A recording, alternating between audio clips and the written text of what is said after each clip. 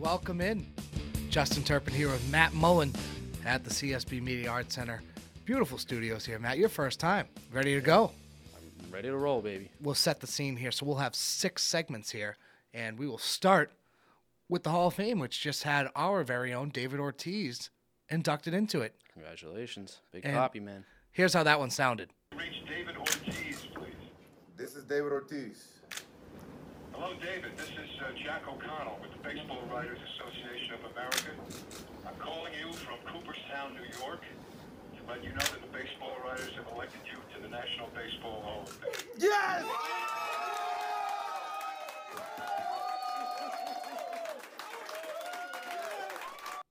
I love that. Yeah, I love that. He's just such a likable guy, and Yeah. that's what we're going to get into, and I guess that's the premise of this conversation. Yeah, it's not necessarily David Ortiz getting to the Hall of Fame that's a problem with anybody. He's definitely a first ballot guy. He's one of the most clutch hitters in MLB history, probably one of the most clutch players in sports history. 500 home runs. Pretty sure close to a 300 batting average all time. He's probably if Tom Brady wasn't in New England, he's the face of Boston sports without a doubt. He's one of the great Boston Red Sox of all time. But that's not really the problem I have with him getting into the Hall of Fame. I don't really have a problem with him getting in the Hall of Fame at all. No. Barry Bonds and I can't think of his name. Pitcher. Clemens? Yeah, Rodger Clemens. Yeah, I didn't know where you were going there. Yeah, I blanked on his name. Both of them are still out of the Hall of Fame, mainly because of the PED steroid incident that was brought up in 2005. 2005, steroids were banned from the MLB, and it's utterly ridiculous at this point to basically ban a whole generation of baseball players out because of steroids, which, by the way, were legal in the MLB during the time that they were playing. So how can you keep someone out for using something that was completely legal in the MLB? There's 2 things about it that just make no sense to me. One, you have 394 ballots, and it takes all day, and one person gets in. Just one person. Tony Maserati has a ballot too. I found that out yesterday. He has a ballot on there. One person gets in. That's insane. Yeah, you have 394 votes and one guy gets in, and that's just another thing. That's a side topic. But Barry Bonds, I mean, how do you not put this guy in? He's the all-time leader in walks, all-time leader in home runs, and he's a 7-time MVP. How do you not put that guy in? It's honestly ridiculous at this point. Barry Bonds, Rodger Clemens too. Like, if you gave me a list of those 3 guys, Rodger Clemens, Barry Bonds, and David Ortiz, we're discussing who's number 1 between Rodger Clemens and Barry Bonds. It's not David Ortiz is third on the list, and I love David Ortiz, but he is third on that list. Barry Bonds he's not even close to Barry Bonds just because of how long he's been doing it, how consistent he's been doing it, his batting percentage, home runs, everything. And Rodger Clemens is one of the greater pitchers of the last 20, 30 years. And it's utterly ridiculous, the fact that these 2 people aren't in. I mean, I honestly have no words at this point. I mean, the MLB Hall of Fame is a joke at this point. If you're not putting those 2 guys in and you're putting one guy on a ballot, I mean, what are we going to do? Not have Alex Rodriguez into the Hall of Fame because he was on that list of players who were caught for using steroids. And he'll get in. Yeah, he'll end up getting in. He'll get in. It makes sense that, a guy like Pete Rose doesn't get in. That makes sense. Yeah. It kind of, I guess it makes more sense. I mean, what he did was wrong, morally wrong, and that's part of the ballot. You have to have good sportsmanship, and you have to have kind of morals. And Barry Bonds, from what I've heard, not a great guy. No, from anything you've seen, not a great guy. But that you need to put that sportsmanship should not be on the ballot. Nothing like that should be on the ballot. Let me just read this to you. So he was a 7-time MVP. Yep. He was first in offensive WAR from 1992 all the way to 2004. He was a 6-time home run derby winner. He leads the MLB all-time in home runs, leads the MLB all-time in walks. How would you not put this guy in? He is a generational great. No matter what. I mean, you can't. If you're the MLB, you can't hide from the steroid era. Right. It happened. Everyone was doing it. Everybody was on steroids. And he never failed a league-issued test. Correct. Never failed it. That's what blows my mind the most. You have a guy who never failed a league-issued test. Never did it. There's no proof that he actually did it. There's speculation, and he was on that big list of people to watch, but there's no proof he did it. I mean, to be fair, I don't even have a problem. He did it. Like he used steroids. Yeah, but you don't have any. There's no actual proof of it. But even if he did do it, even if there was proof, it doesn't matter. He's still People don't realize steroids. Yes, they make you a better player for a longer amount of time. It's still hard. When you get older, like you're able to hit for more power, all that stuff. He still hit 30% of the time. He hit above 300 when he was. It's not like he was, Mike Napoli hitting for like 200, but then every hit he had was like a home run. It wasn't anything like that. You still have to be able to hit the ball on a consistent basis, and he was one of the best at hitting the ball. It's like, remember that Terry Crews when he was in the softball game, the All-Star game, and he's insanely jacked, and he struck out in softball. You still have to be able to. Just because you're big doesn't mean you can hit the ball. You still have to be able to hit the ball. It's all about timing and stuff, though. It's like this dude. This is why I bring up the walks. People are like, "Oh, he led all the time in walks. Who cares?" That's impressive. You have to have a tremendous eye for the ball to you be have able to be to one hell of a batter to lead in home runs and walks, and it just blows my mind. I mean, the NFL has guys like O.J. Simpson in the Hall of Fame. That's what I'm saying. Freaking murdered somebody. Yeah. But Barry Bonds isn't in it. Yeah, it's like O.J. was in it before, but you could still take people out of the Hall of Fame, and the NFL still has it. But I'm not even going to go into NFL because the NFL, that's more of a shady organization than the MLB because the NFL tolerates a lot of murders and Well, they almost put Darren Sharper in, who was accused of rape. Exactly. Those are two different worlds in terms of what they tolerate and what they don't tolerate. The problem I have with it is that when I look at the criteria for the MLB, part of it is sportsmanship and how nice you were in the MLB. It's not golf. Golf's the gentleman's game. I don't give a crap whether you are nice or not. If you hit above 300 or close to above 300 your career and you were the all-time home run leader, you're in the Hall of Fame. It's not Barry Bonds being in the Hall of Fame isn't close. You're not going to let him in because he wasn't a nice guy. And he allegedly did steroids, which everybody was doing. The playing field's even. The Hall of Fame is about the history of the game. He is a key component in the history of the game. And so is the steroid era. Yeah, it's all part of it. Yeah, just because you don't like that part of the MLB, too bad. That was a part of the MLB history. You can't get rid of it because, that's morally wrong. You can't be doing steroids, all that stuff. It doesn't matter. Everybody was doing it. Every single person in that steroid era, or probably I would say 80% of baseball players, including pitchers, were doing steroids during that era. So if that's the case, the playing field's even. If everybody is doing steroids at that time, or most people doing steroids at that time, then it really doesn't matter whether one person was doing steroids or not. So you're going to look at the record books, and you're going to see this guy's name painted all over it in Barry Bonds. Right. You go to the Hall of Fame, and he's not going to have a plaque? It's...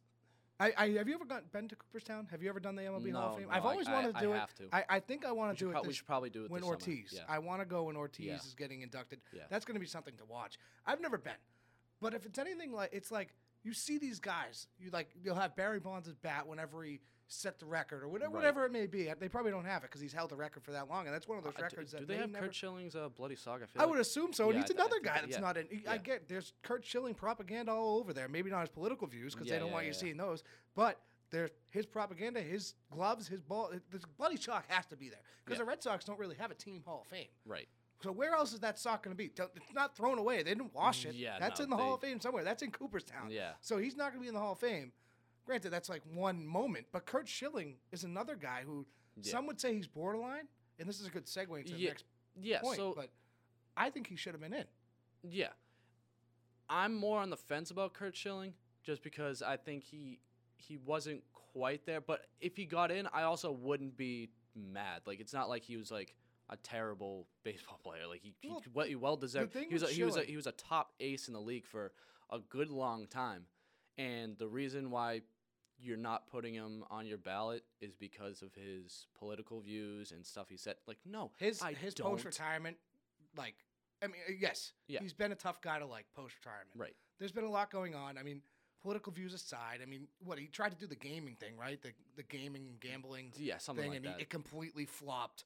But the guy played in 12 postseason series. His team won 10 of them, and he was 11-2 with a 2.23 ERA in postseason elimination games. Right. That's damn good. Yeah, and it's hard to still be an ace in the playoffs. Exactly. That's a guy that I think should get in.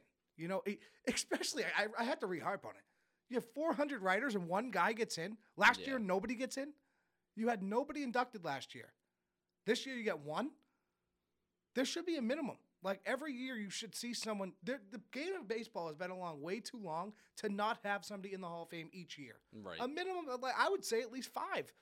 There's just been too many great players. The only thing is, if you put a minimum of 5, then you kind of have to. You're forcing players that probably would be borderline getting in, then putting them. Well, I'm just spitballing. I would say 2, maybe 3, if they deserve, because you can't just like force people in there because you need to meet the quota of like the number of Hall of Famers to get into the Hall of Fame. If they deserve to be in, they should be in. Put your feelings aside just because you don't like the guy. It doesn't matter. None of that with matters. all the talent. Are you good enough to be in the Baseball Hall of Fame? Does your career show that? Does your career reflect that? Can you tell the story of the MLB with or without this person? No, and that's a great point. I'm glad you brought that up because that's what we were talking about with Barry Bonds. Right. You cannot tell the story of the MLB without including Barry Bonds, and he's not in there. He's one of the bigger, probably the last big pop culture icon from the MLB, because the MLB nowadays, Mike Trout isn't a pop culture icon. He's not. Well, like, he's a big guy, but like I would say Tatis Jr. is more of a pop culture, like a well known. And to be fair, nowadays the MLB just really isn't known in general. Well, and that's the but thing. Like the Barry Bonds, I would disagree with Barry that, Bonds is just the last. Like, I mean, he's like, I'm not saying just to be mentioned in a rap song. Like that's the reason you'd be in the Hall of Fame. But I'm saying like he's mentioned in like a lot of like rap songs, all that stuff. He's still relevant in pop culture. People just know. You say Barry Bonds, they just know that name. And here's the thing.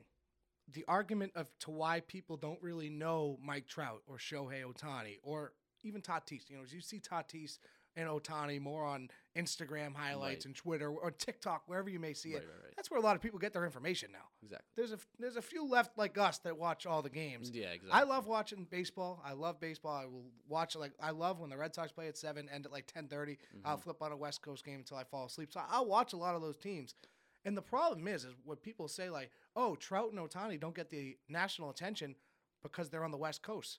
They play at 10:30, 10 o'clock. They play late. Nobody on the East Coast watches those games. Right. Well, let's not forget, Barry Bonds played in San Francisco. Exactly. And he still got the attention.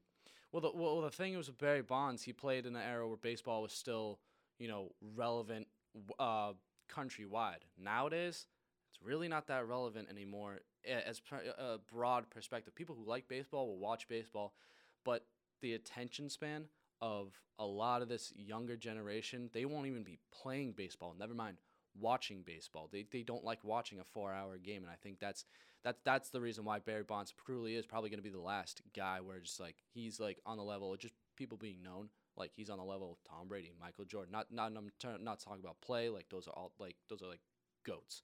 But I'm talking about Barry Bonds, just the name recognition. We don't have a lot of name recognition in the MLB, and he really is the last guy. Like the fact, it's just I cannot believe that he's not in the Hall of Fame. Like it's taking them this long. Was this his last year? This is it. So he's off the ballot now. So he is done. No Hall of Fame for Barry Bonds, which is just a disservice to baseball. It really is. That's what the Hall of Fame's a joke. Like the MLB Hall of Fame's a joke. And that's the thing, though. It's like everyone, you'll look at. Like, do I even want to go to Cooperstown at this point? No, I would like to go. I mean, there's definitely some people that Big Papi deserve to be in there, and that's not even on Boston bias. The guy won 3 titles, was arguably the best. Yeah, that's ever. not the problem. He well deserved to be in there.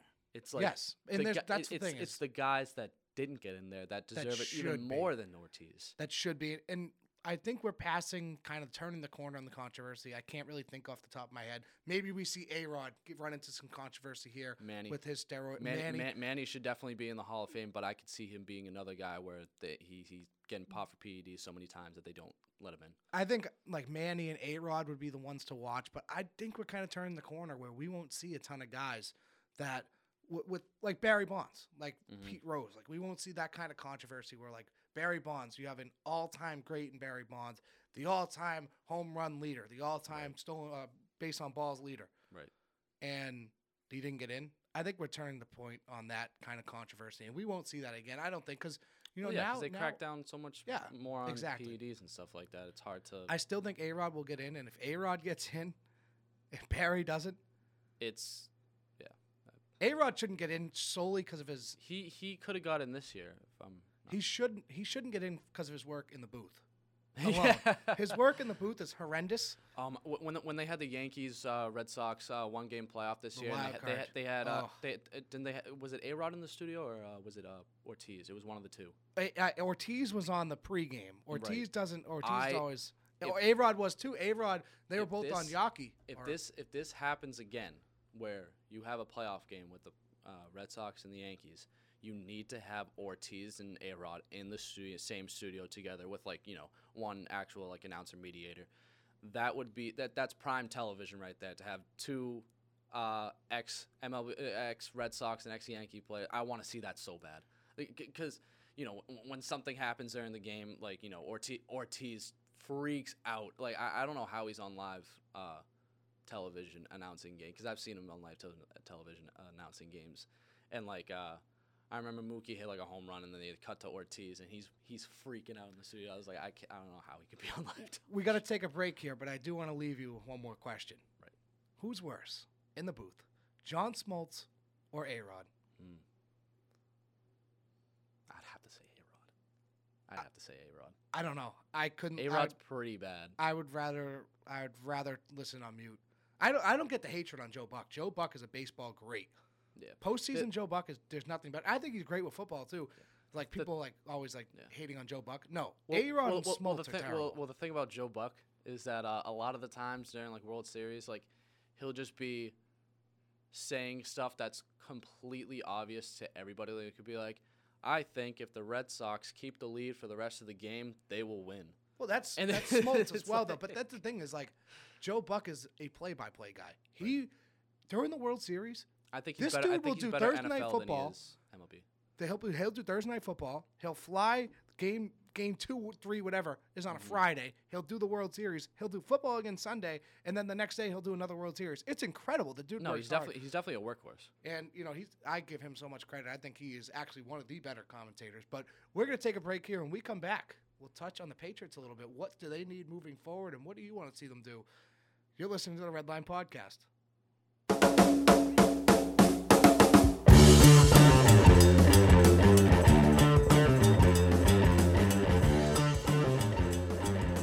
All right, welcome back in. Justin Turpin and Matt Mullen here. All right, Matt, I'm going to ask you first. Was this Patriots season a success? No. Why? The only reason I'll say no is because of how badly it ended. And if it was more of a closer game with the Bills, then I would probably say, yeah, it was more of a success. I didn't expect realistically, I didn't expect to beat the Bills, but I expected it to be more competitive. Definitely much more competitive, and they just blew our doors off. And the fact of the matter is, when I look at the league, and I look at the AFC, they got a lot of work to do. A lot, and it's more about Mac Jones, not necessarily that he's a bad quarterback, but is he going to be Mahomes, Burrow, Justin Herbert, Josh Allen? Is he going to be one of those guys? So any of those guys on this team probably could have elevated you past the Bills, in my opinion. Because no matter how much you game plan for a guy like Patrick Mahomes, you saw against the Bills, it doesn't matter. If you have the guy at quarterback, one of those elite guys, he will get you out of any mistakes you make on defense, no matter how big plays you let up, he will just he'll bail you out of it. And that's what Brady was doing for a lot of the time. And I'm not saying any of our defenses were, terrible, but Brady bailed you out of a lot of games where you had no business winning, like the Charger game in the late 2000s where we were down, like not a lot of time left, and he just brought us back in that game, and he had a game no business winning. He also did that with the Bucs this year, game they had no business winning at that point, and he was able to get back into the game. And of course, the secondary of the Buccaneers, blew that game, but that's neither here nor there.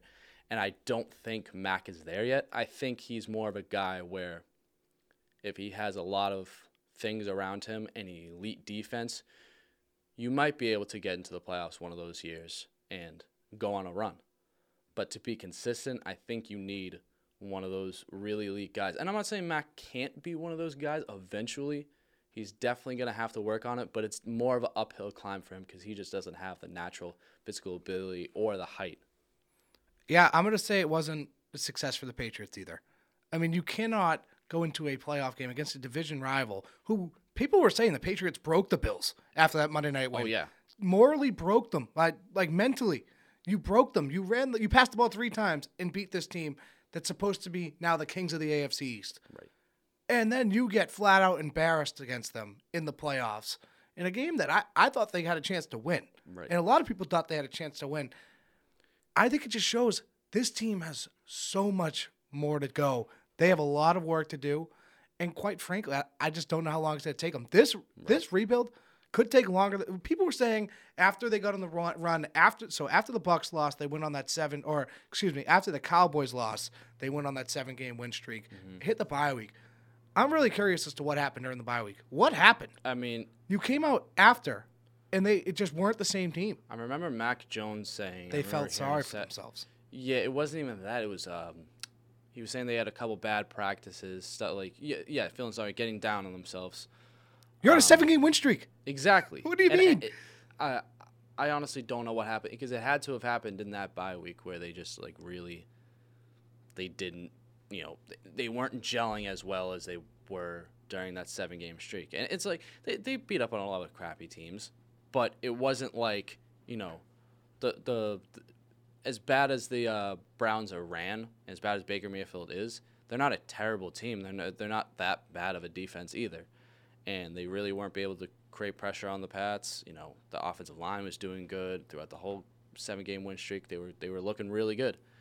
And I fell victim to believing in that defense when that defense, facing any adversity, wouldn't get off the field. Well, that's the thing, is this team has a lot of work to do. You got to get Mac a true wide receiver 1, and we'll talk about that down the stretch. What about, Calvin Ridley maybe? You've got some free agents hitting the market, but we'll see what they do. But you also have a big problem on defense. Your linebackers are old and too slow. Dante Hightower. They got a wonderful draft. Patriot. Great Patriot. Really is. But he's got to go. Yeah. He's got to go. At least for the money. No, it's not even that. It's just he's not good. He's too slow. He's just that front, the linebackers in the corner, the safeties and corners that back the secondary, they're just getting too old. They're getting to the point where you can't trot these guys out there anymore. Especially like you said, you have linebackers are important when you're playing guys like Mahomes, like Josh Allen. You're going to see these guys. You have to be able to contain them. With the slow linebacker, it's not going to happen. And I just think this Patriots rebuild could be longer than people expected. What annoys me the most is that Bill will never evaluate his talent to the modern game, and it thinks that he needs linebackers like Dante Hightower, those kind of 6'3", 6'4" linebackers that are big, hulking, gap stuffing guys. And the linebackers you see in the NFL today are guys that can go from sideline to sideline and, freaks of nature just sprinting all over the field. You can, even if they're not disciplined on film, you can make those guys disciplined if you put them in a good enough structure, which is, there is no better structure in the NFL besides the Patriots, especially defensively. There is no better structure defensively than the Patriots, in my opinion. when Bill is running the defense. Well, and that's the thing is I think the defense is the bigger problem than the offense. And there's tons of confusion. Maybe there was too many chefs in the kitchen on the defensive coordinator front. Maybe, there was reports that even Bill Belichick took over calling the defense when they were struggling. During the win streak, he was calling the defense, ended up giving it back. Nobody really knows what's going on. Everyone knows it's a committee. Yeah. And there's not just one guy that runs this defense. And that's the thing is, when you don't have the same coach, it's like there's a big thing when you move on from a coach. It's the tendencies it's chemistry with the coach is just as important with the player. Mm-hmm. If you don't have chemistry with the coach, you're going to struggle. When you're making constant changes on the defensive end on who's coaching this team, it's a problem. Maybe there was too many chefs in the kitchen. I don't know, but personally, I don't think they have the horses for it. Either Bill needs to take over the defense for a whole year again, or they need to actually hire a good established defensive coordinator that's going to run a competitive defense. Well, Belichick's turning 70. I would lean the latter. Why are you going to give this guy the defense? Whatever you do, just don't give it to your son. Your son doesn't know how to call plays. Well, did you see that thing with all the family members in the NFL, all the coaches? Yeah. Crazy. Like 111 or something relationships. It's insane. It's like Steve Belichick can go get a job at a D1 school without content, just because of who Bill knows. Well, he's also been on the staff since high school. He was a quality control coach. Just go put him in an NCAA, D1 school, have him coach for a few years, and have him go. The reason why he's defensive coordinator is because he wants to get a head coaching job somewhere else. It's not to take over the role. Josh McDaniels most likely will take over that role. Well, Josh McDaniels going to Las Vegas. Allegedly. I think he's hired tomorrow, and we'll have to get into that in just a minute here. Yeah. Does that help or hurt Mac Jones? But we'll finish up this defense here. Right. But the point being, besides, just Steven Belichick, they just got to get rid of him, and either Bill needs to take over because he actually is he's the defensive mind that, can elevate a team to, Super Bowl championship. Yeah, but he needs the horses to do it. He doesn't have it right now. They need the linebackers are a huge problem. When you think of a defense, you think of what position first? Defensive end, in my opinion. In Europe, Lawrence Taylor says, but he's kind of a linebacker too, an outside linebacker as well. Outside linebacker, edge rusher. You would just had to be extra there and say edge rusher or outside linebacker or whatever. But you think of linebackers is what you typically think of. Biggest name defensive players in the league, you morally think linebackers, especially except for Aaron Donald. Did you see the guy lining up as a defensive end? He's a defensive tackle. Was lining up as a D end last week. That's crazy. I think of Aaron Donald as a defensive end more than I do defensive tackle. I don't know why. He's a freak of nature, is what he is. He could play outside linebacker if he really wanted to. He's incredibly fast, incredibly athletic, and Bill, hey, he's 6 foot. You think Bill Belichick would go after Aaron Donald in the draft? Nope. He's undersized. He's too small. And that's the problem with Bill Belichick drafting these days is because he underlooks a lot of these guys. How could you be tough on Bill Belichick right now, though, after a great draft last year? No. I'm saying he drafted great this year, but what did he draft? He drafted a quarterback that he needed. He drafted a defensive tackle that he needed that fits his criteria that also went to Bama. And he drafted that was damn good. And he drafted a running back. But he's underlooking a lot of these guys, especially coming into this draft. There's a linebacker for Georgia, I want to say. I forget his name, but I remember watching him. He's like 6'1", 6 foot, but he's incredibly fast. Covers both sides of the field. Devin White, he's 6 foot, 6'1". Like Bill Belichick wouldn't have drafted that guy because he's quote unquote undersized, and you can't overlook those guys because of their size, their stature. You have to look at what they do on the field and how the NFL is evolving because you need speed. Speed kills in the NFL now. It's all about speed. How fast are your linebackers, and can they cover like safeties and hit like linemen? That's what linebackers are today. You got to be able to cover a tight end, but also be able to force a fumble and get a ball out, just lay down a stick. Real quick, back to the original point, but before we switch gears into Josh McDaniels, this Patriots season was really divided into four sections. Right. You have the quarterback competition, which ultimately hurt them. There was a couple players that came out at the end of the season that said they didn't get enough reps with Mac or a lot of reps with Mac until he became the starter. Cam was getting all the QB1 reps all summer long, which ended up hurting the Patriots because they didn't find their stride until what? They didn't find it until what? Week 5, looking 6. At it, week 6 probably, because they didn't have it against Houston, that's for sure. When they beat Houston, that was the Jets doesn't count. The Jets is a JV team. That was the one comeback they actually fulfilled all season. Every other time. Well, and everyone knew those. The Patriots' offense and Mac Jones were not built to come from behind. Well, here's the thing. I think Mac Jones can do those things, and he has done those things. When he doesn't get off to a hot start, he gets off to a nice, really good, he finishes the second half and fourth quarter well. But every single time that happens, the defense just needs to get a third down stop. They need to get off the field and put the ball back in Mac Jones' hands and see what he does. If he doesn't do well, fine. Well, it was an honest debate whether or not you had more trust in the Patriots' offense or the Patriots' defense. And the defense was supposed to be the strength going into the season. Well, that's the thing is when you have a rookie quarterback, and the Patriots didn't do this all year. They never helped the rookie quarterback. Something's out of their control. Remember in the Houston game, they had 4 or 5 reserve offensive linemen. Right. That makes it tough on a quarterback to communicate. That's more of a that was more. Well, that's no, I'm saying, but that's out of their control. I said some things were out of control, but to finish that point, you have 4 or 5 reserve linemen. Mm-hmm. That's a tough from the communication standpoint. You get a defense that really can't help them. They can't get off the field.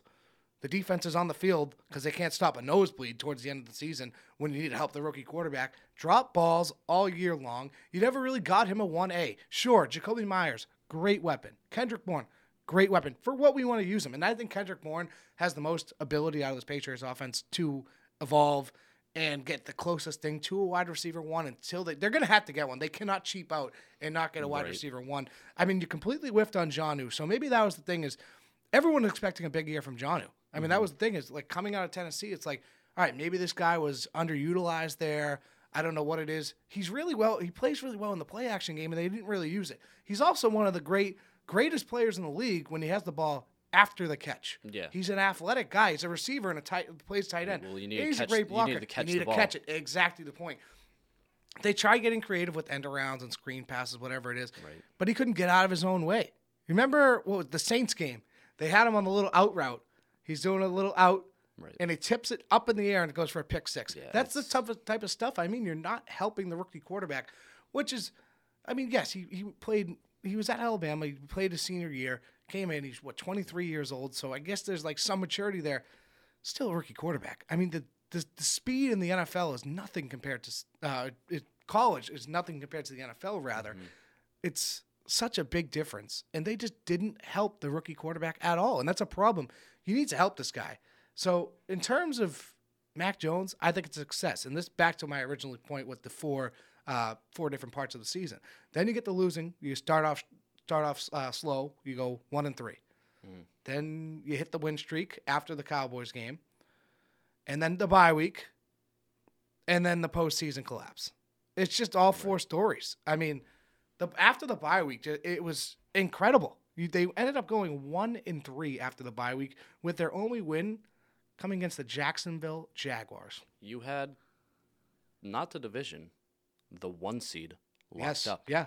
You had it locked up. That was the thing. If they were to beat Buffalo at Gillette, they won the division. If they had just beaten, I'm honestly glad they lost to the Colts and Buffalo. If they had won one of those games, that would mean Miami would have been the deciding game of whether you got the division. And if you were to lose that, it would have been even worse of a story. I think I'd actually disagree with that. Because Miami's always been a house of horrors for the Patriots, especially late in the season. And they did it actually at home even in 2019. Patriots hosted the Dolphins. Remember Ryan Fitzpatrick, Mike Gesicki with like 13 seconds left. Dolphins won the game. Patriots lost the 1 seed. Chiefs got it. Then the Patriots hosted the Titans, and that was it for Brady in New England. But as far as like this team goes, it's just they couldn't get it done down the stretch. They had plenty of opportunities. They controlled their own destiny, and that's all you can ask for as a team. You control. They didn't need help. They had the division. They beat Buffalo on the Monday night. That was it. They won. If they beat them in New England, they won the division. Yeah. And I think we are talking completely different. There's people that might have jumped the gun a little bit saying the Patriots are legit Super Bowl contenders. It's just been such a flip-flop thing is where, people were saying, oh, Patriots Bucks Super Bowl. Oh, Patriots are actually going to go to the AFC Championship game. No, none of them are. But now everyone's like, all right, this rebuild might take a little longer because the defense got exposed. And not saying they didn't play any good teams, but look who they played over their win streak. I mean, it starts with the Jets, the Chargers, and Bill Belichick owns the Chargers. Let's not forget that they shut out the Chargers last Justin year Herbert. with Cam Newton at quarterback. Then you play the Carolina Panthers. Are you really scared of that team? No. When they announced Sam Darnold as the starter again, I was like, that's a win. You play the Cleveland Browns, who, in my opinion, are not a good football team. Baker Mayfield's not a good quarterback. That was a good win, though, because of how well they played. Right. 45-7 win. So I'll give them that one. They shut out the Atlanta Falcons. But that score's it's inflated a little bit because remember Felipe Franks was the quarterback. Right. It was threw like a 14. They scored. It was a 14-0 like game. They added insurance points at the end. So you look at that. It should have been like a 14-16 game, not a 25-0 game. You look at that. You're looking at it and talking about it completely different. That's not a blowout win. That's not a dominant win. Yeah. The offense didn't play great. You put up 14 points. You put. Yeah. It was all at the end because they had the field goal. It was. They had the field goal and then the Van Noy score. So it was a 16-point game because they missed the extra point. So it should have been a 16-0 game. Yeah. And you're looking at that differently. The only good thing you could really say about that game is that it was on a short week. That was pretty much the only thing. Yes. Yeah, that's true. With a rookie quarterback on the road in a short week. Yeah. Then you go to the Titans. I want to say that's a good win because they were the 1 seed. No. But were the Titans a good team? It's a fake win. The Titans win. The Titans were not a good team. They didn't have Derrick Henry, Julio, or A.J. Brown. And you let Dontrell Hilliard and Deontay Foreman run all over you? They had 2 running backs. They had 3 receivers active that game. If their running back knows how to hold on to the ball, that game's way closer than it should. Well, the reason I give that kind of credit for a good win is because they couldn't really – you can't run the ball on the Titans. They are very good. They're very strong up front. So Mac won that with his arm, 289 yards on the game. That's pretty impressive for the rookie quarterback, a guy who said nobody thought can really throw, as everyone's like, oh, Mac Jones doesn't throw the ball deep. Mac Jones can't win with his arm. And he does that. That's why I kind of give that, all right, that's a good win for the team. But they had Titans also don't really have that good of a defense. I mean, they have a good front seven. Yeah, they could for good front seven, but I mean that has nothing to do with the coverage. If you can hold, the offensive line was doing. Well, that's the thing. They had a lean on Mac's arm. It doesn't matter. It's an NFL game. Yeah. So the point is they couldn't run the ball. They had to get away from what they're comfortable with in running the ball. Yeah. And finishing up here, then they beat the Bills, and then you hit the bye week. So that I consider that Bills game, that's a win. That's actually a great win. No, yeah, because you win at throwing the ball 3 times. That's a legit win. I don't care about the weather, but after that you just collapse. So that's a legit win with a half a asterisk on it, only because of how bad the weather was, and because going into it, the Bills already planned all right, we're not gonna let Josh Allen throw that many times. We don't want the wind affecting and giving them turnovers and stuff like that. And it didn't really affect Josh Allen at all because when he started throwing in the second half, he was actually dealing, and he threw a touchdown right in Stephon. It was either Kevin Knox or Dawson Knox. Dawson Knox or Stephon Diggs' hand, right in the end zone, right near the end of the game, and he dropped it. It's just, and then wrapping it up real quick, we got to take another break, but they lose to the Colts. Then they have that Buffalo game in Gillette was embarrassing. They got embarrassed that one. And the fact is, here's the thing about Josh Allen. He wants to be bad. He wants to be bad at the end of the games. He can't help but being bad at the end. Oh, the Patriots had their opportunities to win that game. He couldn't do it. The game. He threw it. J.C. Jackson right of all at people J.C. drops Jackson. I know. Threw it right at J.C. That's 6 right there. And the thing about Josh Allen, I love Josh Allen. He's a great quarterback. But if you put pressure on him and you make it a 1-score game near the end of the game, he is going to mess up. It's the matter of capitalizing and making sure you know when he's going to mess up and take advantage of when he's going to mess. He's going to mess up every time. He's going to mess up, at least against the Pats. And then wrapping up here, you got the Jaguars. They win 50-10 in that game, but the Jacksonville Jaguars. I mean, are we really going to get excited? No, we're not. No, I'm not even. And then you lose to the Dolphins. 33-24 in a game that they left their starters in when they didn't necessarily need to because their seating was locked in. Yeah. They left their starters and they got nothing going that game. It was another ugly game. And Flores, I mean, I would have kept them in Miami for multiple reasons. And we'll get to the head coaching carousel next hour. But, man. Yeah. Like, what? Get rid of that guy after how well he plays, Belichick? I don't get it. But also, all I'm saying about that week, the Patriots are lucky the Jets didn't scrape out a win there because it was looking close near the end of that fourth quarter. It was. If the Jets had won that game, the whole story is like, wow, the Patriots couldn't close out against Miami when the Bills basically gave them the division, losing to the Jets. Yep. That would have been terrible. Well, in the end, they just controlled their own destiny and couldn't get it done. Yeah. But coming up next, I mean, we got still a lot to get to. We got the Celtics, a possible trade with an old friend, Danny Ainge. Possibly. Maybe. That's coming up next.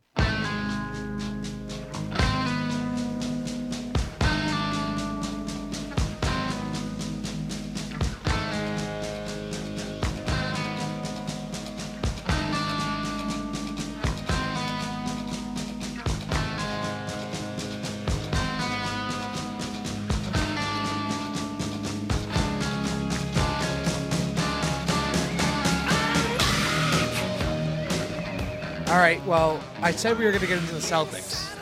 And I want to start off by saying that song is not by Aaron Nesmith. That'd be by Aerosmith. That's Back in the Saddle again by Aaron Aerosmith, not Aaron Nesmith on the Celtics. All right, well, speaking of those Celtics, busy 2 weeks coming up. Just 13 days until the trade deadline. And this was actually Ime Udoka just last week on the trade deadline and how much he wants to be involved in it.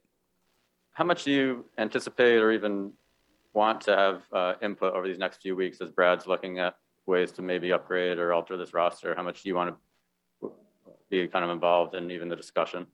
Yeah, I'm sure he's having much more than we talk about, but we are talking daily about any news that comes up.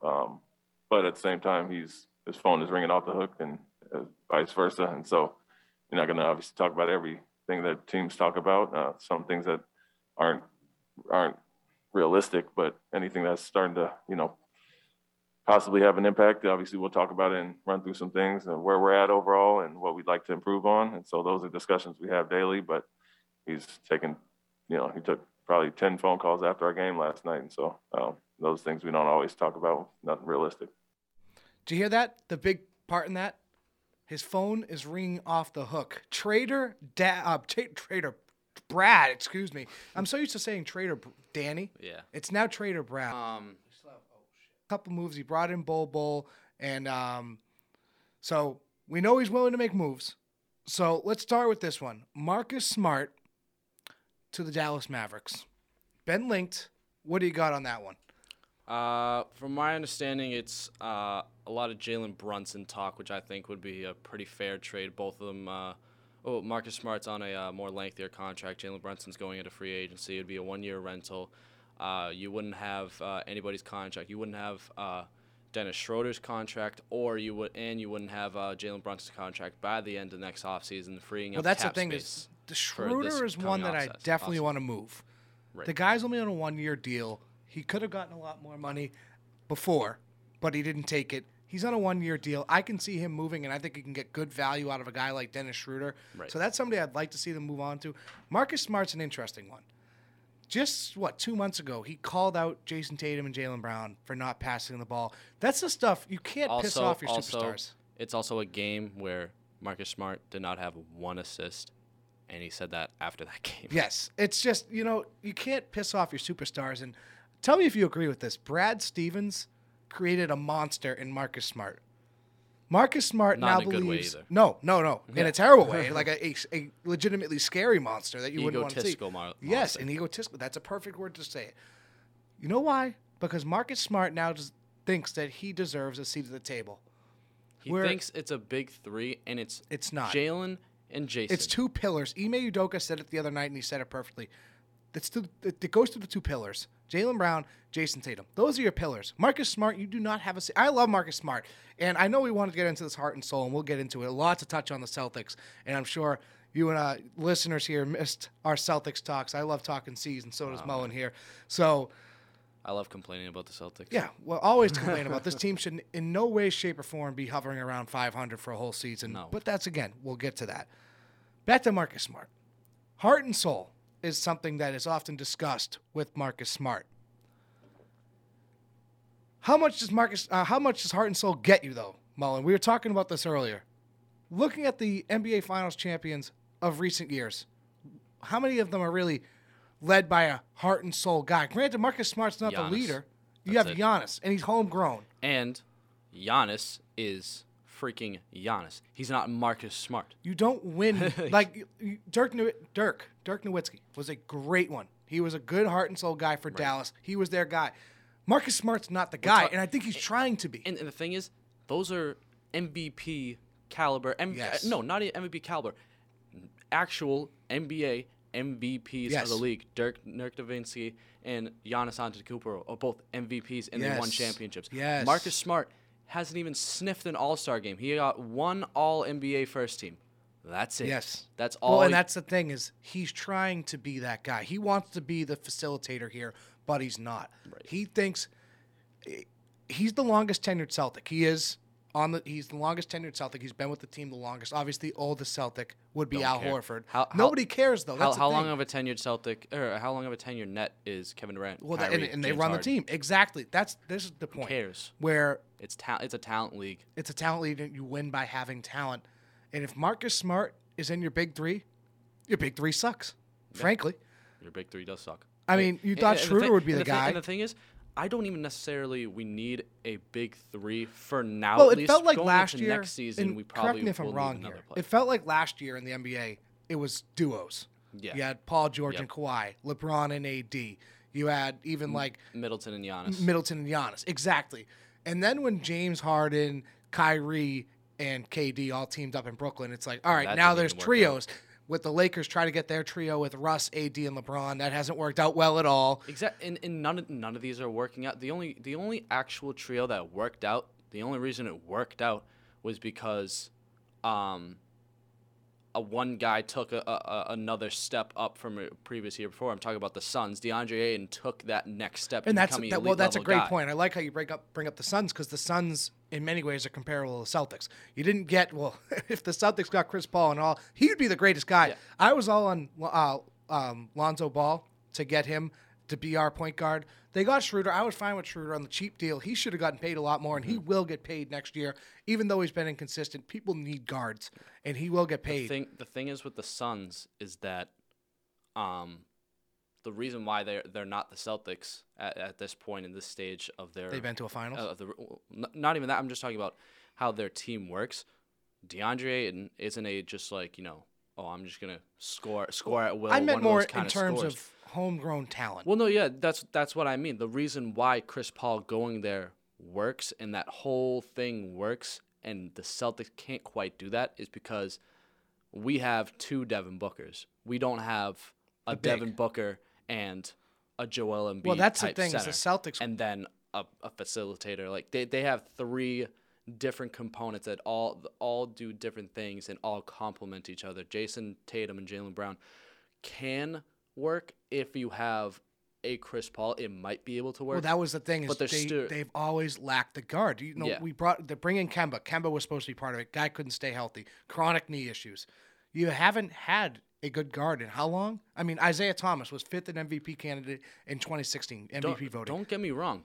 I think Marcus Smart would be fine as a fourth guy. But he doesn't being the know his facility. he doesn't know his role. And the thing is, what's making me mad is that this last game, the last few games, I'm pretty sure the previous game they had, he only shot 3 times. Yes, he had no points. He had 7 assists. And I that think ran through Tatum and Brown. And I think what's happening now is that Marcus Smart knows that they're sick and tired of him shooting, and he doesn't want to get traded.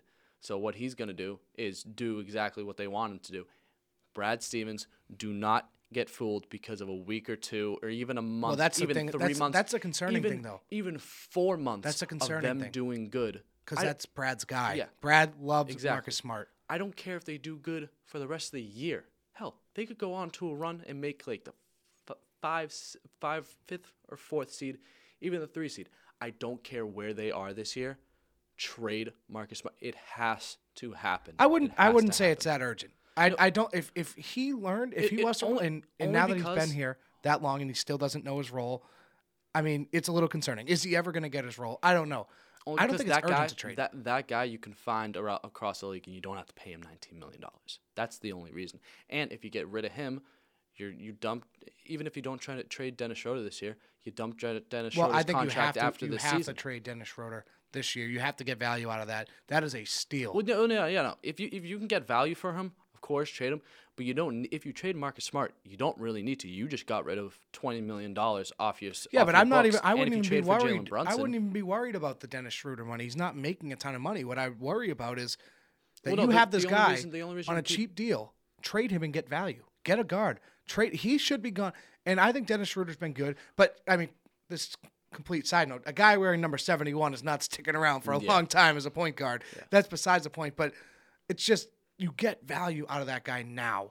The Celtics, I mean, we can admit, call me a green team or all you want, but and this is going to, like, you guys are going to be like, wow, he's saying this? Yeah, I'm saying this. The Celtics are nowhere close to the finals. They're nowhere close. They've been hovering around 500. The thing is, they're not close, but they have the talent and the components to be close. But they're not close this year. Dennis Schröder helps you this year. You're probably not going to get him back next year. He's going to get more money. Trade his ass. Here's the thing with trading Dennis Schröder. If you're trading Dennis Schröder, you kind of have to trade Marcus Smart too, because what are you going to get for Dennis Schröder? Well, they never play together though. Well, no, but I'm not even. That talking Schröder and Smart lineup sucks. No, I'm only talking about salary wise, because Dennis Schröder's only making like $8 million. I know, but what are you going to get back? Are you going to get? Because you're not going to. If you trade for picks, I don't want the trade. I don't want it. I don't want any picks. I want players that can help now, and players that can help now that are good are going to be making a lot more than Dennis Schröder. If you're going to trade Dennis Schröder, you're going to have to trade Marcus Smart too to make the money fit. And I'm fine with trading both of those players. That's the reason why I think Marcus Smart trade is more urgent than a Dennis Schröder trade because of how much money he's making. And if you can trade Marcus Smart for a guy like Jalen Brunson who's making no money and his values or his salary's gone after this season, along with Dennis Schröder, you have roughly a max spot. You know, you can twist around the money during the offseason, but you basically have a max spot open for this offseason, whoever you want to get, whatever guy you got to remember, next year, Jaylen will have 2 more years left on his deal. You have Tatum. You're going to have to pay Jaylen eventually and Jayson, and you got to keep these guys happy. Give me a 2-year window. If you can get a free agent, give me that 2-year window. I'm fine with the 2. Bradley Beal's a free agent after this season. I don't think we should bring in Bradley Beal with these 3, but, you know, guys like that. Would you move Jaylen Brown to take in Bradley Beal?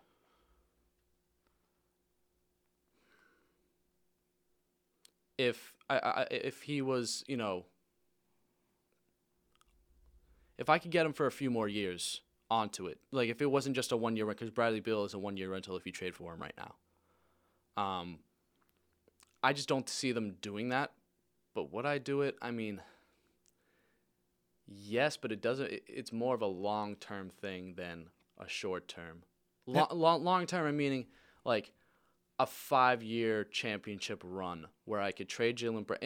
That's the thing. If I'm trading for Bradley Beal, I'm also trading Marcus Smart. That's why I think Marcus Smart has to go now. Because the only way that Jaylen Brown trade for Bradley Beal makes sense is if you can bring in another guy. You can't bring in another guy if you're paying Marcus Smart. And that's why I also want to keep Jaylen Brown, because I'd rather keep Jaylen Brown for 2 years for $20 million than bring in Bradley Beal for like 30, 35, maybe even $40 million, which is probably what he's going to be asking for and could get on the market. Well, let's look at the cap percentages that we have on the books right now for the Celtics. Jayson Tatum, 20%. Mm-hmm. Al Horford, 19.37. He's off the books after this season. After this season, though. So right now it's kind of exactly. So next year you're gonna let go of Schröder and Horford, the guys you brought in. This was I think these are ultimate bridge moves. Like you bring in Al Horford. Mm-hmm. I mean, I hated that move from the beginning. I just think, you know, Marcus Smart. And here's the thing: that Marcus Smart, like heart and soul, he's soft. Mm-hmm. Kyrie steps on lucky. Nobody does anything. You do that in the old NBA. And there's heads coming off. Yeah, you don't get away. You get away with that stuff now, especially in Boston. It's sad. It's actually disgusting. Al Horford backstabs you. You're in the heat. This is when I don't consider it much of a rivalry, but Sixers Celtics. Yep. This is when they're trying to establish a rivalry. Al Horford leaves you and says, screw you, I'm going to play with Simmons and Embiid. And you bring him back with open arms. You're excited this guy's back. That also was more about the bag than It was, but still. the team. As a veteran, though, and then he goes there and sucks. Al Horford wanted to be the veteran leader here. He wanted to be the leader and never did it. He was never vocal enough. He let Kyrie, just like all the rest of them, walk all over him. Because he's not one of those. He's more of a lead by Well, example maybe guy grow a than he is. pair if you want to be the guy. I don't think he ever wanted to be. I think he just wanted to play, lead by example, teach the younger guys, all right, this is how you should play. You got to play as a team, this, that, and the third. I think he's more of a complimentary guy with another vocal guy. He's not really a vocal, he's not a good enough talent to be one of the vocal guys. If you're going to be a vocal guy in the NBA and be one of the vocal leaders on the team, you have to back it up with your play. And that's also why Marcus Smart sucks on this team, because he's a vocal leader in the locker room. And Jayson Tatum and Jaylen Brown looking at this dude is like, why the hell am I listening to this guy? He shoots 11 threes a game and makes 2 of them. I'm not going to listen to this guy.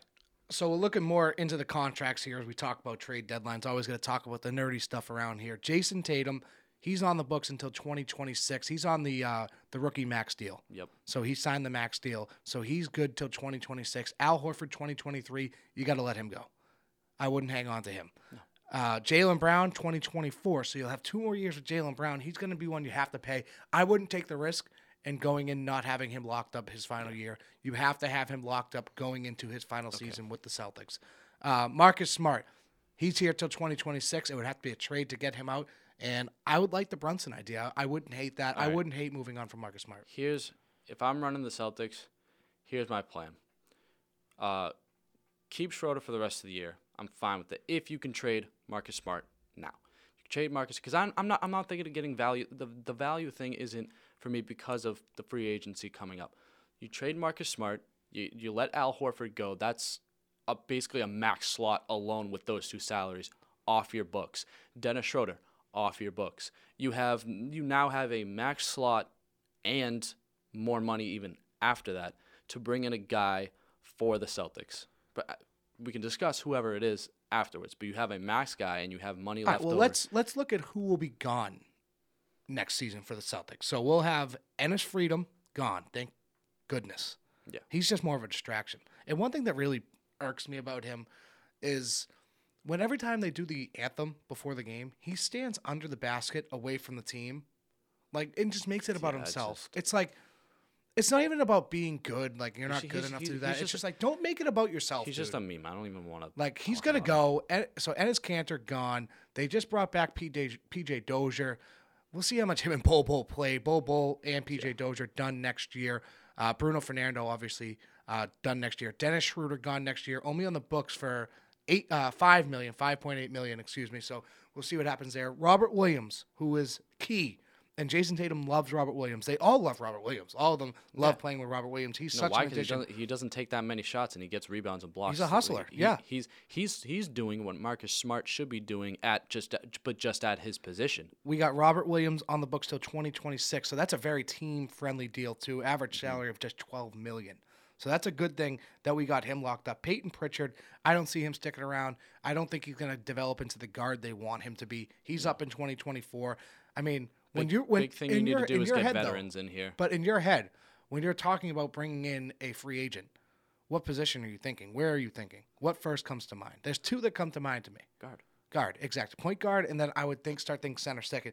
I don't think Peyton Pritchard will ever get the opportunity to be that guy. Even this year, he doesn't see a ton of minutes. In his minutes, he's productive, but I just don't think he's going to get the opportunity to be that guy. Looking more, Grant Williams.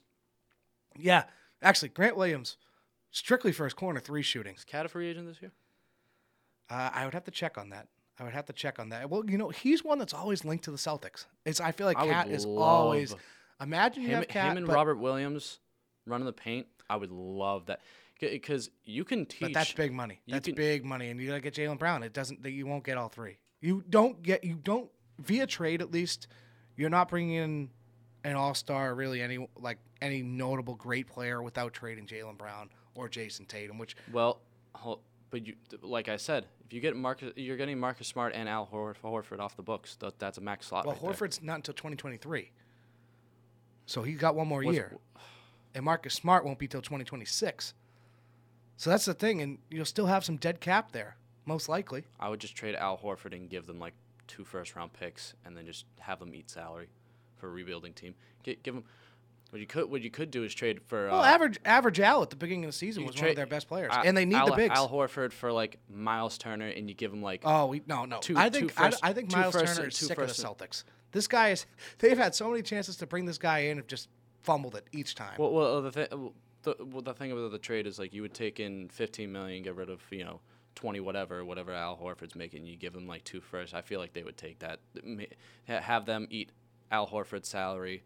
And they get 2 first-round picks. Well, that's the thing is if there's any team to target in terms of trying to eat things and giving them picks, it's the Pacers. They said they would move Turner, Sabonis. They're open to moving some of their stars.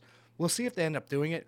The Pacers were just that team would always sneak into the playoffs and just get swept in the first round. Right. And now it's just they suck and they have to blow it up and restart from the beginning. And we'll see what they end up doing. I mean, we'll see if they shy away from any of those big-name guys. Cat's got 2 years remaining. So he's got 2 years. So that's going to have to be a trade.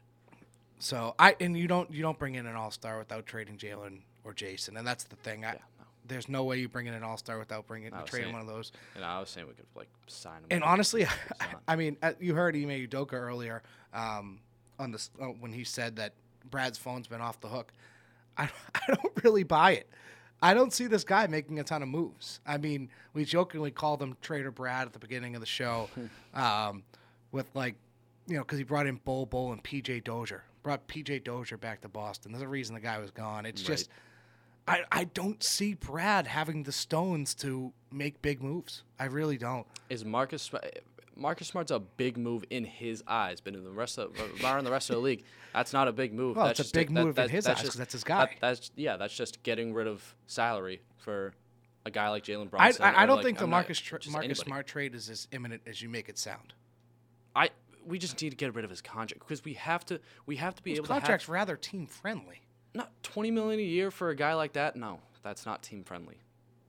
Robert Williams is team friendly. Robert Williams has a lot more value than Marcus Smart does on this team, and he's making 12. I'm just trying to pull up the Marcus Smart contract here. Yeah, Marcus Smart's contract is about it's like 19 million a year, so 20 mil.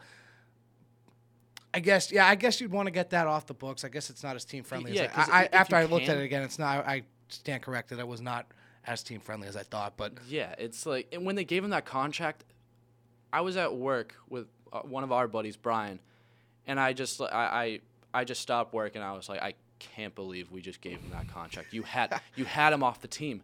He wasn't. You didn't have to give him the extension. He was in free agency. You were done with him. He was off the books. You were done with Marcus Smart, and that was it. And you gave him that contract, and I was. Well, I used to be the biggest Marcus Smart guy, and it's just kind of even you. Turp was the biggest Marcus Smart guy, along with a lot of our friends, saying he was the heart and soul, all this. And I kept saying to him, I was like, heart and soul does not matter in the NBA. Well, it's just the thing is, it's like I thought he would take the next step, be a leader. Like the Celtics need a bona fide leader. They don't have one, and they haven't had one. It has to be Tatum. That's the thing. People don't realize he shies away from it.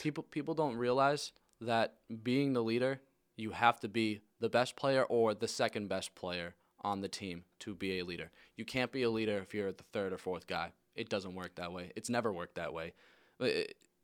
LeBron was the guy on the Heat, but Dwayne Wade was the leader, and that's fine because Dwayne Wade's all-time, Hall of Fame. Well, that guy. can be like Tatum and Brown if they can make it work. And that's the thing. And we'll get into this. We got to take a quick break, so we'll get into this on the other side. We got to take a quick break, but can Tatum and Brown play together? More on the Celtics coming up next. You're listening to the Redline podcast right here from CSB Media Arts Center. Jaylen also said you and him talked after the New York loss and just kind of cleared everything out. Not that, I don't know what you had to clear, but just kind of got some things straight. How was that conversation? It was good. Obviously, we live in a world where, we on our phones and on TV and, we see all the things about we can't play together and, everybody in the media is saying that, one of us got to go. And, we just had a talk about, we both want to be here and we both want to figure it out.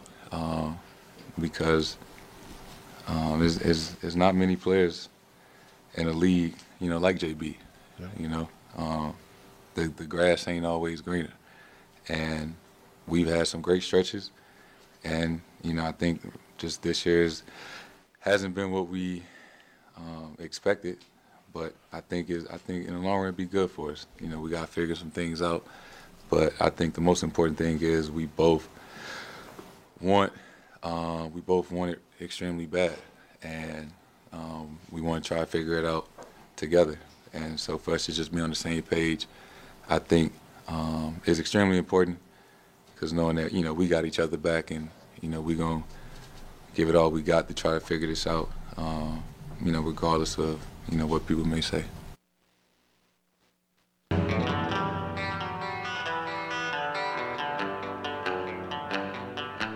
All right, that was Jayson Tatum following the Celtics' 115-108 loss earlier this month on January 6th, but some encouraging words with him and Jaylen Brown. They both want it, and they want it bad, and they talked it out. So maybe there was some internal problems that we weren't really seeing, but they talked it out, and seems to be better now. Yeah, especially these past two games, Tatum with his 51, right? Yes. 51-point game against the Wizards, and then, that huge blowout win, 53-point win against the Sacramento Kings. And, a lot of people are saying, it's just the Sacramento Kings. But to beat any NBA team, you're not a bad NBA team if you beat any team by 53 points.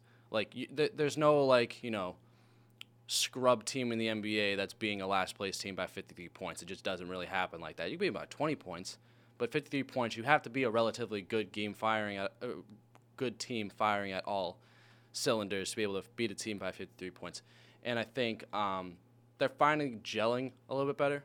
But as far as the big picture goes of him, Jaylen Brown, and Jayson Tatum working together, I think it's going to have to be more of either Tatum has to take over and be the guy who's calling the shots, or it has to be Jaylen Brown and Jayson Tatum both as co-leaders, and they have to understand that they both have to be co-leaders on the team, not necessarily stepping on each other's toes as far as making calls, but discussing after every game what needs to be done, and then in the locker room reflecting that to the team and saying we need to do this, that, and the third in order to be better as a team. In order for them to be successful, they're going to have to work together. They're going to have to work like McCollum and Lillard do in Portland, like Bron and AD do. Not even just on the court. Well, you know what?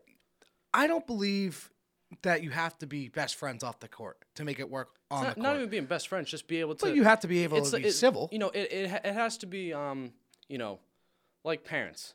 Parents, they even divorced parents, they don't have to like each other, but they have to be a cohesive unit to know how to raise their child the right way and make sure they have a good life.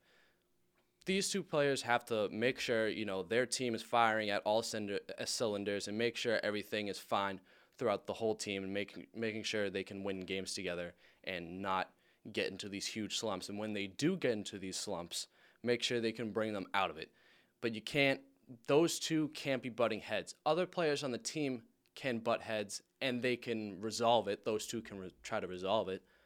But those two have to be definitely just communicate more and be able to lead the team together. Well, you have two all-stars, both 25 or younger, who have been to 3 Eastern Conference Finals together. They went to 3 straight Eastern Conference Finals. And almost went to the finals. Almost went to the finals against LeBron in Tatum's rookie year.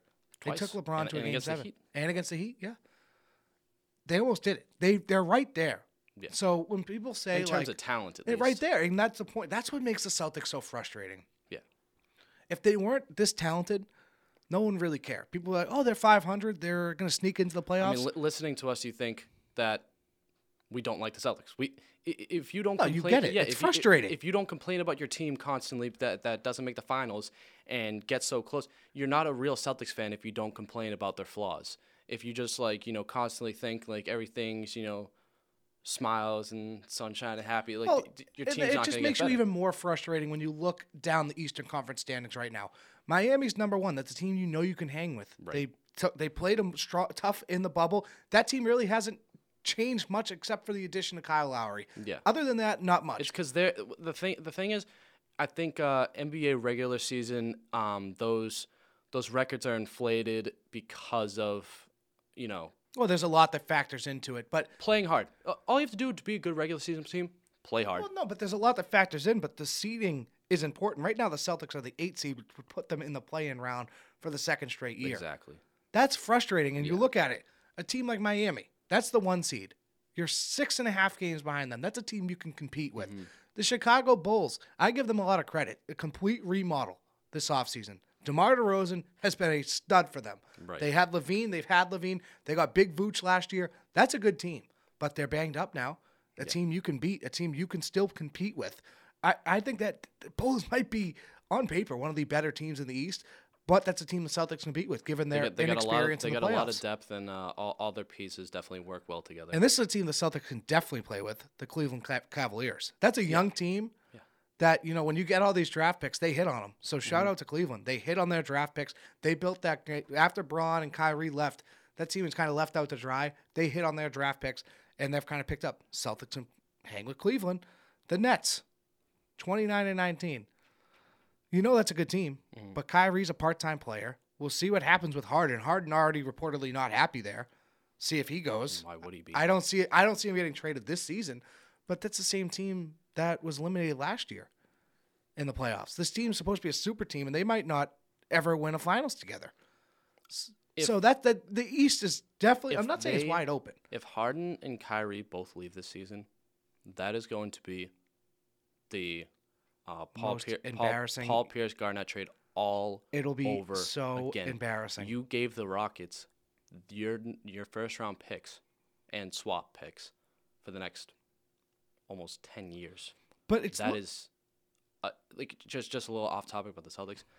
I don't think people understand that is 10 times worse than the Celtics trade that we had. We had two top 3 picks, and the Marcus Smart was like the 6th pick. That I can't overstate enough. That is the worst trade, one of the worst trades in sports history. You cannot let Harden and Kyrie go. You have to make this work for at least a few more years, just so those picks aren't lottery picks. If those picks become lottery picks or top 5, top 10 picks, the Nets are screwed. You have to make this work if you're the Nets. And you look at continuing down the line here. You got the Sixers at 29-19 at 5. That's a team 2 years ago you're brewing a rivalry, and we weren't saying it's a rivalry because the Celtics kick their ass every game. Yeah. We weren't saying a rivalry now. Now they're better than you. Now the Sixers, because the Celtics cannot cover a guy like Embiid, and Rob Williams did better against Embiid last time they played, but that's a team that worries me. The Bucks. Celtics always play them tough, but once we get into the playoffs, and I mean, Kyrie, if it wasn't for his horrific shooting in that series, maybe we talk about it a little differently. That was a 2019 playoffs, or what he shot, like 13 of 40 or something, whatever it was. It was horrible, and then he left and he quit because he's a loser. The Raptors, the Hornets, these teams all hovering around the Celtics. It's not the talent around them, around the league, because we know the Celtics can compete. It's every single freaking game. Ime Udoka comes out and say, our effort wasn't there. We didn't have it in the first quarter. What's the excuse? Yeah. You're a young team. Your oldest player is Al Horford. He's a role player for you. He doesn't play a ton. He'll start some games, but they're good with their rotations. I like Ime Udoka's rotations. There's nothing he can do when they're just not shooting. Right. I mean, look at some of the losses they've suffered this year. They can't close it out in the fourth quarter for the life of them, and that's been a problem with the Celtics for years now. They've been getting better the past few weeks, but which I hope they would get better. It's every single game. They can be up 14 in the fourth quarter. I'll be like, all right, buckle up, pour some Hennessy, because this is going to be long. Like, you need something. It's just, it's frustrating with the Celtics because the talent is there. Mm-hmm. If the talent's there, and this is a team that there no way, shape, or form should be the 8th seed in the East. Yeah. That is ridiculous. Not with the talent they have. And that oftentimes poses the question, and this is why we talk about it so much. Can Tatum and Brown play together? I think they can play together. I think they want to play together. But it's just the matter of having a third guy, a guard, like Marcus Smart, who can facilitate. Marcus Smart can facilitate when he wants to. He can take 5 shots a game and nothing more when he wants to, but he doesn't want to because he thinks he's the guy. The last couple of games, he's been cooling down. He's like, all right, maybe I shouldn't take so many shots so I don't get traded. But I'm not going to base what Marcus Smart is going to do for the rest of the season off 3 games. I'm going to base it off of what he's been doing for the past 3-4 years. And I think if you're going to have these 2 guys, Jaylen Brown and Jayson Tatum, lead the Celtics, you have to have a guy who is going to be able to pass well to both of them. I think Jayson Tatum will be the main facilitator. But when Jayson Tatum can't take the ball up every single time, you're just not going to do that. But if you have a guy that can facilitate, sure. Jaylen Brown and Jayson Tatum can work. It's not about, a lot of the time it's not about how well the 2 gel together. When it's 2 main guys like that, it's more about, can you have a middleman between those 2 elite talents? That's why, DeAndre Ayton and Devin Booker work, because you have a guy like Chris Paul who can, throw an alley-oop pass to DeAndre Ayton, but also kick it out and let Devin Booker do work. If you have a guy who can pass it to Jaylen Brown, Jayson Tatum, let them do work, all 3 of them can start playing off each other because they know that this guy at the guard, a guard position nowadays, they take a lot of shots. If you have a guy at the guard position that isn't going to take away all the shots, they're going to like working with him because they know, all right, this guy isn't going to affect how the flow of the game goes. He's not going to take away a lot of my shots. The ball's moving, all that stuff. If you can have that guy, Jaylen Brown and Jayson Tatum can totally work. Yeah, I just think they need help. They need the facilitator that they've never had. You try to get to a Kemba, didn't work out. You try to get to a Kyrie and have a big 3. You missed on a big 3 in 2 straight years. One was because he's a nutcase. The other one was because of injuries. And now you got Schröder, and I don't think he was ever planning to be a part of a big 3. I think they were going with the 2 pillars. Yeah. But a tandem like Tatum and Brown is so damn hard to develop that you just can't let it go. Yeah. Where are you without Tatum and Brown? I mean, honestly. Nowhere. The surrounding cast around them hasn't been great.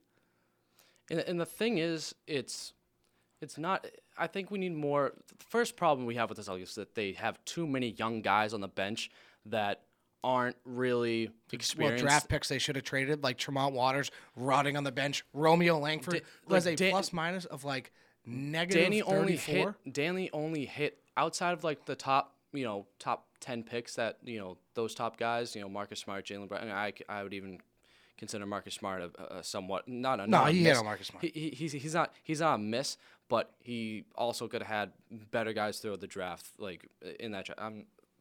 Regardless, doesn't matter. After that, when you have like from 15 to like 30 in the second round, anything after that, from 15 to 30 in the first round, you hit on one guy. All those picks that would have been valued for, experienced vets, 3-point shooters that you could have had, rebounders you could have had off the bench, defensive guys that you could have had off the bench, experience, vets, NBA players, just nice role players you could have had. You put young guys in because maybe we'll hit on one of them. A lot of those guys just don't end up being good and be able to play. Well, it's tough with basketball because people got to remember there's only 2 rounds. Yeah. So when you look at it and you're like, Gershon Yabusele was a second-round pick. Yeah, he was. He was a second-round pick. Exactly. That's the last round of the basketball. But you got guys like Tremont Waters, Carson Edwards, Romeo Langford. How many young guards are you going to draft that just suck? Yeah. And they took a chance with Romeo Langford. He only played like 8 games in college with Oklahoma. I mean, maybe the idea of Brad drafting so many guards is like statistical anomaly. Well, that was where it's just like, all right, well, maybe if I just draft guards over and over and over again, I'm going to hit on one of them. And you can't even Neesmith. But they take. Yeah. Here's what I don't understand. Neesmith's okay. No, but he doesn't have the opportunity to be good. Well, last year's draft, 2 years ago now, I don't hate. I thought Pritchard was a good pick. I think Neesmith was a good pick. I think you brought in 2 good rookies there. To be fair, you did trade out of Matisse Thybulle. You did miss on that. Yes. Yeah. Yeah.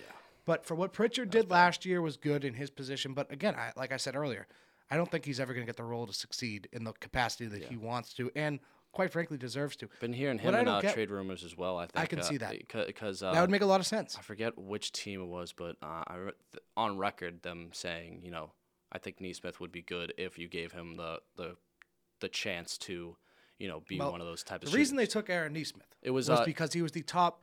Duncan Robinson. That's what they was confused. I was like, Neesmith can be Duncan Robinson? Well, that's the thing. Well, yes, because Aaron Neesmith was the top 3-point shooter in that draft class. That's why they took the chance on him, which makes sense. The team can't shoot threes well. So you take a guy that needs three. You take a guy that shoots threes. It was a COVID year, to be fair, with Neesmith. That was the COVID year where he was drafted. In college. Yeah, in college. Yeah, but he was still a good 3-point shooter. No, yeah, it's still a 3-point shooter. I like his hustle, too. I think he's got great hustle. I think he brings energy. One of the very few. You know, we talked about it earlier. For a bunch of young guys, man, they look like old men out there. Yeah. The energy is just not there usually. Rob Williams brings it. I would say Neesmith brings it. Peyton Pritchard will bring it when he gets in. Of course, Marcus Smart brings it. Well, what you saw with the Kings game is that when Jayson Tatum is engaged and passing the ball, and I don't even care about him just like being the facility, just be engaged and being high effort, that's going to reflect throughout the rest of the team, and the rest of the team is going to, act well. After that game, Tatum met with the media, and he told the media that him getting in that three. Remember, he was in that horrible shooting slump. Like didn't hit a three in like 3 games. Under 30% It was field horrible. goal, like under 20%. He was in a terrible three-point. shooting slump. And Probably he the worst told of his the media, career. Oh yeah. It's hard to shoot that bad. Yeah, especially when Jayson Tatum. It's almost impressive. But in a bad way. Yeah. And they talked to Jayson Tatum after the game. The media did, and Jayson said that might have been a blessing in disguise because he's getting to the hole. Mm-hmm. Jayson Tatum plays his best ball when he's attacking the net. Exactly. He's 6'10". Attack the net. Yeah, 6'8". 6'8". Well, you know what he's listed at. Yeah, 6'10". Yeah, he's probably closer to 6'8". Well, that's all of them. That's another thing, like off topic, but these NBA listings of heights. Well, that's everything. That's cap. That's everything. They listed Kevin Durant at like 7 foot 1 year. Kevin Durant ain't 7 foot. He's like 6'10", 6'11", like around. I used to knock 20 pounds off my weight when they wrote down our roster stuff. What are you? 200, 240, whatever. And who's gonna know? You don't pull out the scale. They just go around with the clipboard. What's your height? What's your weight? Let's go 6 foot 200. Well, probably closer to 5'10", like 250. But hey, it's okay. I mean, 5'11" is basically 6 foot. Might as well be. Well, that's why they're rounding up Tatum. I just find it hard to believe that Tatum grew 2 inches in a matter of like a summer. Yeah, that's a little ridiculous. He's 6'8", but they list him as 6'10". But back to the original topic here. It's just those tandems are so hard to find. I think you have to stick with it. And you know what? They showed they can win. They've been on their rookie contracts 3 straight conference finals. That's tough to do in the NBA. It's not easy. Yeah, I feel like that aspect is kind of. I mean, granted, it is in the East, but regardless, I feel like that's undervalued. And don't forget, them going to the Eastern Conference Finals so many times and just not being able to get over that hump. And I think that's why nobody really values those Eastern Conference Finals. Some nightmares about the 2020 bubble. Not to say, that Eastern Conference Finals game 1, that block by Bam. I have nightmares about that. That killed the series. It killed. Oftentimes, and people say it often. Game 1's the most important part of the game of the series. They lost that one, and they were playing catch up. And it wasn't the fact that they lost; it was the way they lost. Yes, exactly. They just had because if you would lost, maybe you couldn't close out the game or something like that, and you can bounce back from that. But Tatum just essentially being emasculated in that he tried to dunk on Bam, and Bam just swatted, just sent it right back in his face. They had like 4 seconds. They had another chance with like 4 seconds left, and their best shot was like a step back 3 from Tatum on the elbow. Yeah, it was horrible. Yeah, that was bad. And that's the thing. It's like that's why I was in favor. I liked Brad Stevens as a coach. I wouldn't say I loved him. I thought he connected with the players okay. I think he started to lose the locker room a little bit last year. Yeah. I think there's just too much frustration with one team. And I'm not even saying this as a fan of the team. The Celtics are annoying to watch. Like, there's no reason this team should be 500. I would hate coaching the Celtics. Massaging all those egos, I would not like coaching the Celtics. I would love coaching the talent. I would hate coaching, if I was coaching the Celtics, I would just say to Marcus Smart, hey, you're not part of the big three. Remember in 2020 in the bubble, Mark Murphy reported it, or Gary Washburn, one of the two, that Marcus Smart was like throwing chairs. Yeah. like, dude, you can't be doing that. Like, you got to remember these guys are adults. Like, I would love it if Jayson Tatum threw a chair. I would love that. I would love that energy out of Jayson if you Tatum. throw it at Jaylen? I don't.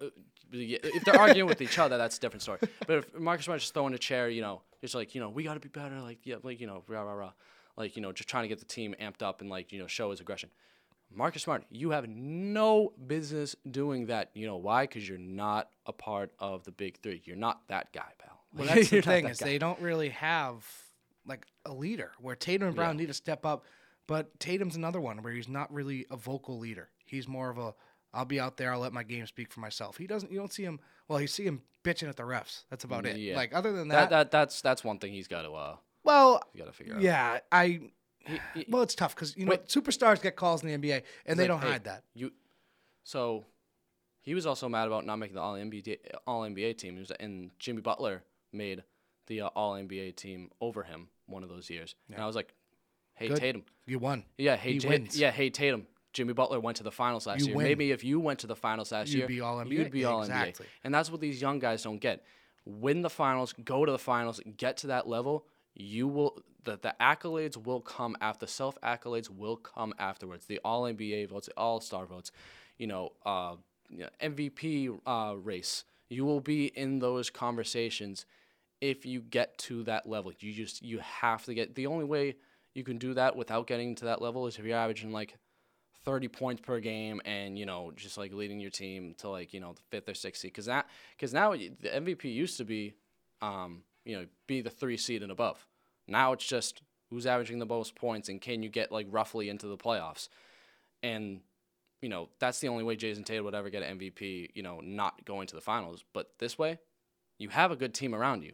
If you can lead your team to the NBA finals, you will get those votes. You will, like, that's what's the most frustrating thing about, Tatum and Brown. It's like they think they should be getting calls. They think they think they're better than they are. And they are tremendous talents. But you have to make that next step in order to get the recognition you should around the league. I agree with that. And I think, they need to get – everyone on the Celtics just needs to get their head straight and realize what's going on. But we got to take another break. Coming up next, is this the end for TB12? TBD. Listen to the Redline podcast right here at CSB. Football is extremely important in my life, and it means a lot to me. And I care a lot about what we're trying to accomplish as a team, and I care a lot about my teammates. And the biggest difference now that I'm older is I have kids now too, and I care about them a lot as well. And, they've been my biggest supporters. My wife is my biggest supporter. It pains her to see me get hit out there. And, she deserves what she needs from me as a husband. And my kids deserve what they need from me as a dad. And, I'm going to spend some time with them and give them what they need because they've really been giving me what I need the last 6 months to do what I love to do. And, I said this a few years ago. It's what relationships are all about. It's not always what I want. It's what we want as a family. And, I'm going to spend a lot of time with them and then, figure out in the future what's next. Get it right, dog. We ain't never left. We just move in silence and rep to the death. It's official. I survived what I've been through. Y'all got drama. The saga continues. We ain't going nowhere. Tommy. You might be going somewhere. And it's not Raymond James Stadium. That's for sure. That was Tom Brady on the Let's Go podcast with Jim Gray. They do that every Monday. You ever heard that podcast? You ever listened to it? No. The only time I've ever heard it was because of this interview. Because of that one? Yeah. I mean, they do an all right job. A ton of sponsorships. Must be big money. But that was Tom Brady, nonetheless, discussing his future and when he'll think about the process of decompressing. So, is that it for TB12? Did we see Tom Brady's last game? And if we did, can he go out on that? I don't think that's his last game, but it could be potentially his last game as a Buccaneer.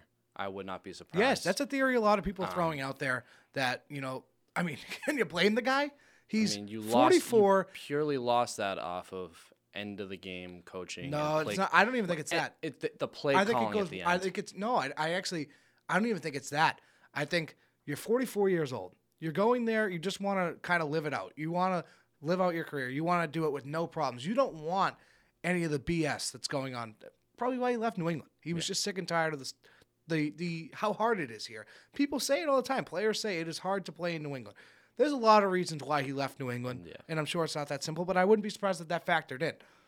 My thing is, everything that went on has to have worn on him.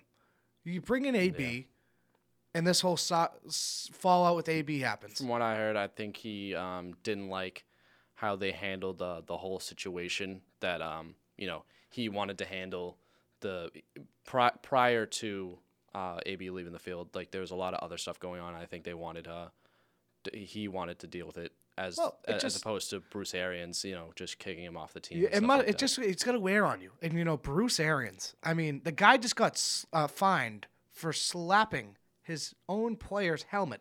Yeah. A coach hit a player on his own team. It's that stuff's gonna wear on you. To be fair, I think NFL players are soft. They're getting Any soft. professional athlete. They're getting a lot softer. It's like, player hits you on the head. Yeah. A coach hits you on the head. Yeah. Cool. Like, you get hit in the head. He's like, hey, don't F up. Slap on the head. Like, I'm doubting it was like. He wound up and slapped him right on the helmet. Did you see the video? Oh, there's a video of it. I thought it was video just a of it. report. Oh no, there's a video of it. It was he was pulling him to the sideline. He was trying not to give him a personal foul, and Arians slapped him on the side of the helmet to get him off the field. It was pretty funny, but that kind of stuff's gonna wear on you. You're trying to live out your career, just kind of, show up, just be there, just walk through the motions, show up on Sundays and win the game. But you lose. You have the whole Bruce Arians stuff. You're going to lose your offensive coordinator in Byron Leftwich, and he's been Tom Brady has spoken very highly of Byron Leftwich throughout his time in Tampa. Do you want to go through a whole nother offense with a whole nother coordinator? Bruce Arians had no say in that offense. It's pretty abundantly clear. And Bruce Arians said if Byron Leftwich is to leave, they could have him call the plays. We'll see. I mean, with Leftwich, the only job left that seems available for him would be the Jaguars. If he's the brave soul to take on that job, then God bless him. I can see Leftwich staying another year in Tampa. I think Tom Brady's decision is going to have. Well, first of all, he's going to have to get it clear through Giselle. You heard what he said in that soundbite we played coming out. He said it pains her to see me get hit like that. Here's the thing about that whole thing. Besides the fact that he was the least hit quarterback in the league last 2 years. That, and also that's more of just. He wants Giselle just off his ass. Like, he really just he's like, all right, yeah. No, I really don't. He said it to make her feel. I really don't think so. I think his kids are about to go into high school. Vivian's the daughter. Vivian's a little younger. Yeah. The rest of his boys are about to go into high school. It's the guy's 44 years old, and I hope we haven't seen the end of it. You look at his stats. The guy led the league in completions. First of all, his team went 13-4 with the 2 seed in the NFC. In the NFC was pretty good this year. Led the league in completions with 485. He also led the league in attempts, so they're not afraid. Clearly, his arm hasn't worn on him at all. He threw the ball 719 times this season, which is actually the most he's thrown it in his career. That's the most he's thrown in his career by a long shot. 719 pass attempts. He led the league in yards with 5,316 and led the league in touchdowns with 43. He also led the league in yards per game with 312.7 per game. And an MVP candidate. Did I mention he was 44 years old? Why would he step away? And that's the thing, this is where I'm so torn. It's I think his family is actually becoming a thing now. For years, it was Brady doesn't seem bothered by the whole thing of missing time with the family and stuff. Well, because when he was in New England, he was much closer to his kids because his kids go to high school in New York. His son goes to school in New York. And so, making those trips, hanging out with him, all that stuff. It's kind of difficult, being in Tampa and stuff like that. And which in New England, that's a 2.5 hour, 3 hour flight. You're there in 2 seconds. You also play there twice a year, or you go there once a year, but you're right there. Exactly. You play them twice a year, so you fly him down with the Jets. Exactly. Well, I'm sure the Jets don't let him on the plane, but when they play the Jets, I'm sure they work something out because it's Dad's playing your state, your team. Yeah. So I don't know. It's one thing our buddy Seamus brought up to me. I honestly think it's a pretty outlandish take, but I think it would be an amazing thing to happen. Brady running it back one more time, and then with the Pats. I don't That would be I don't pretty hate crazy. the idea. I don't like. I don't hate take, the idea. No, not that. I hate that idea. That's not going to happen in a million years. No. I don't hate the idea. Like, I don't hate the idea. I just think it would never happen. No. That'll never happen. And I hate the idea strictly because it'd be a 1-year rental, and you just ruin your rookie quarterback. Not really. You're learning behind the greatest quarterback of all time for 1 year. So Mac Jones goes from a starter, and he could actually has a chance to make the Pro Bowl this year as a reserve, according to Mike Reese. Well, he doesn't have. Well, I mean, he's also a rookie. He doesn't really have any leeway. He's not going to ask for a trade. He knows he's going to be a 1-year rental. Yeah, but you're going to be upset. It's human nature. You're going to be like, you're going to bring this guy. It's not going to happen. So we're not even going to waste our breaths on that. It's not going to happen. But what I could see happening is the possibility of Brady leaving Tampa. I wouldn't be surprised. Like I said, if Brady wants to keep playing, I don't see him moving the whole family up and going. So that's the thing. It's not going to go to like L.A. He's not going to go far. It's going to be on the East Coast. Yeah, it's going to be a Northeast. It's going to be on the East Coast, Northeast, maybe even like closer to Tampa, maybe New Orleans. They don't have a quarterback. We'll see what happens there. If Leftwich takes the job in New Orleans, what if he goes there with Byron Leftwich? He speaks so highly of Leftwich, more highly than any other coach he has. You know, the Bruce Arians stuff, it's like it has to wear on him. Yeah. And if I'm Tom Brady, it quite frankly, it pisses me off. Yeah. You have a guy like Bruce Arians, it's like, he took credit for all that whole team. I mean, Brady recruited everybody there. I think the only way he stays in Tampa, and if I'm Tampa, give Brady whatever he wants to say there, because if he leaves, you're back in the bottom third of the league. Who is his top target in Tampa, receptions wise? Do you know who it is? Should be Godwin. It is Chris Godwin. Yeah, it's Chris Godwin. Who is a what this year? Wide receiver. He's a free agent this year. He's a wide receiver every year. Yeah. He's a free agent. Yeah, this year. I was confused. They're gonna have to give him the bag. They tagged him last year. He tore his ACL this year against the Saints in December. Mm-hmm. They're gonna have to pay him a lot of money. This team's not gonna look the same. Leonard Fournette, Chris Godwin, even a guy like Gronk could hang it up. If Brady comes back, Gronk comes back, no question. But Gronk was asked about it the other day, and it's not nearly as people just don't really care because Gronk is just like. He just rides Brady. He rides his coattails, and it's like Gronk said if he had to decide today, he would retire. Yeah. But nobody really cares. It's like we've been through it with this guy way too many times to quite frankly, give a damn. But I think the only way you keep Brady, have Brady run the team. He already does. No. Have Brady fire Arians, have Brady run the team, hire OC, and have him be a player coach.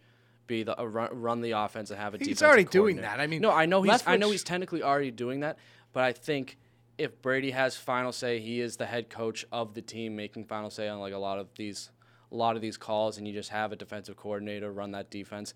That's pretty much all. Like an actual a better defensive coordinator, you draft the corner, go and sign it wouldn't corner, be all this stuff. That's what you need for Brady to come back. It wouldn't be the only way crazy. he stays. It's unprecedented, so it sounds crazy coming out of my mouth, and I feel crazy saying it. It would not be crazy to give this 44-year-old quarterback who's going to be 45 at the start of next season. He turns 45 in August, so he'll turn 45 in training camp.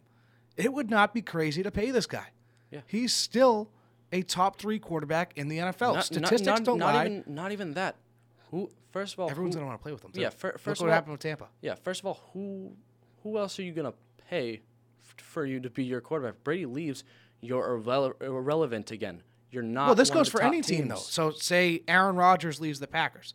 And if Aaron Rodgers leaves the Packers, which I can see happening, especially with Nathaniel Hackett going to Denver. He was the Packers OC with Rodgers. Rodgers called last year. You know, it's a crazy thing that I just realized. The Packers could be the worst team in that division. Yeah, the absolutely. Lions could be better than the Packers next year. And that's what the kind of exciting appeal of the Vikings job is that's still yet to be filled for their head coach.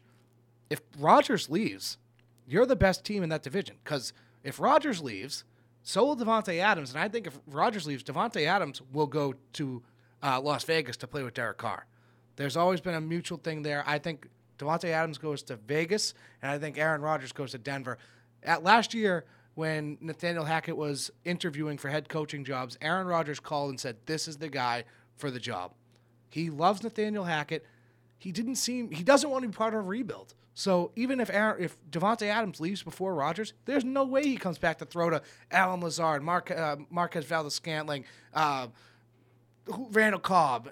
Aaron Jones is under contract. The only thing with Rodgers going to Denver, you're also versing Mahomes and Herbert twice. Mahomes, Herbert, and even Derek Carr if he has. But does he like that Adams. competition though? Well, that's the thing. Like, if think how loaded that division would be. Yeah, if Aaron Rodgers goes there, you could be potentially the third or fourth team in that division. They wouldn't be behind Raiders. No way they'd be behind the Raiders. You give Derek Carr, Davante Adams. Why not?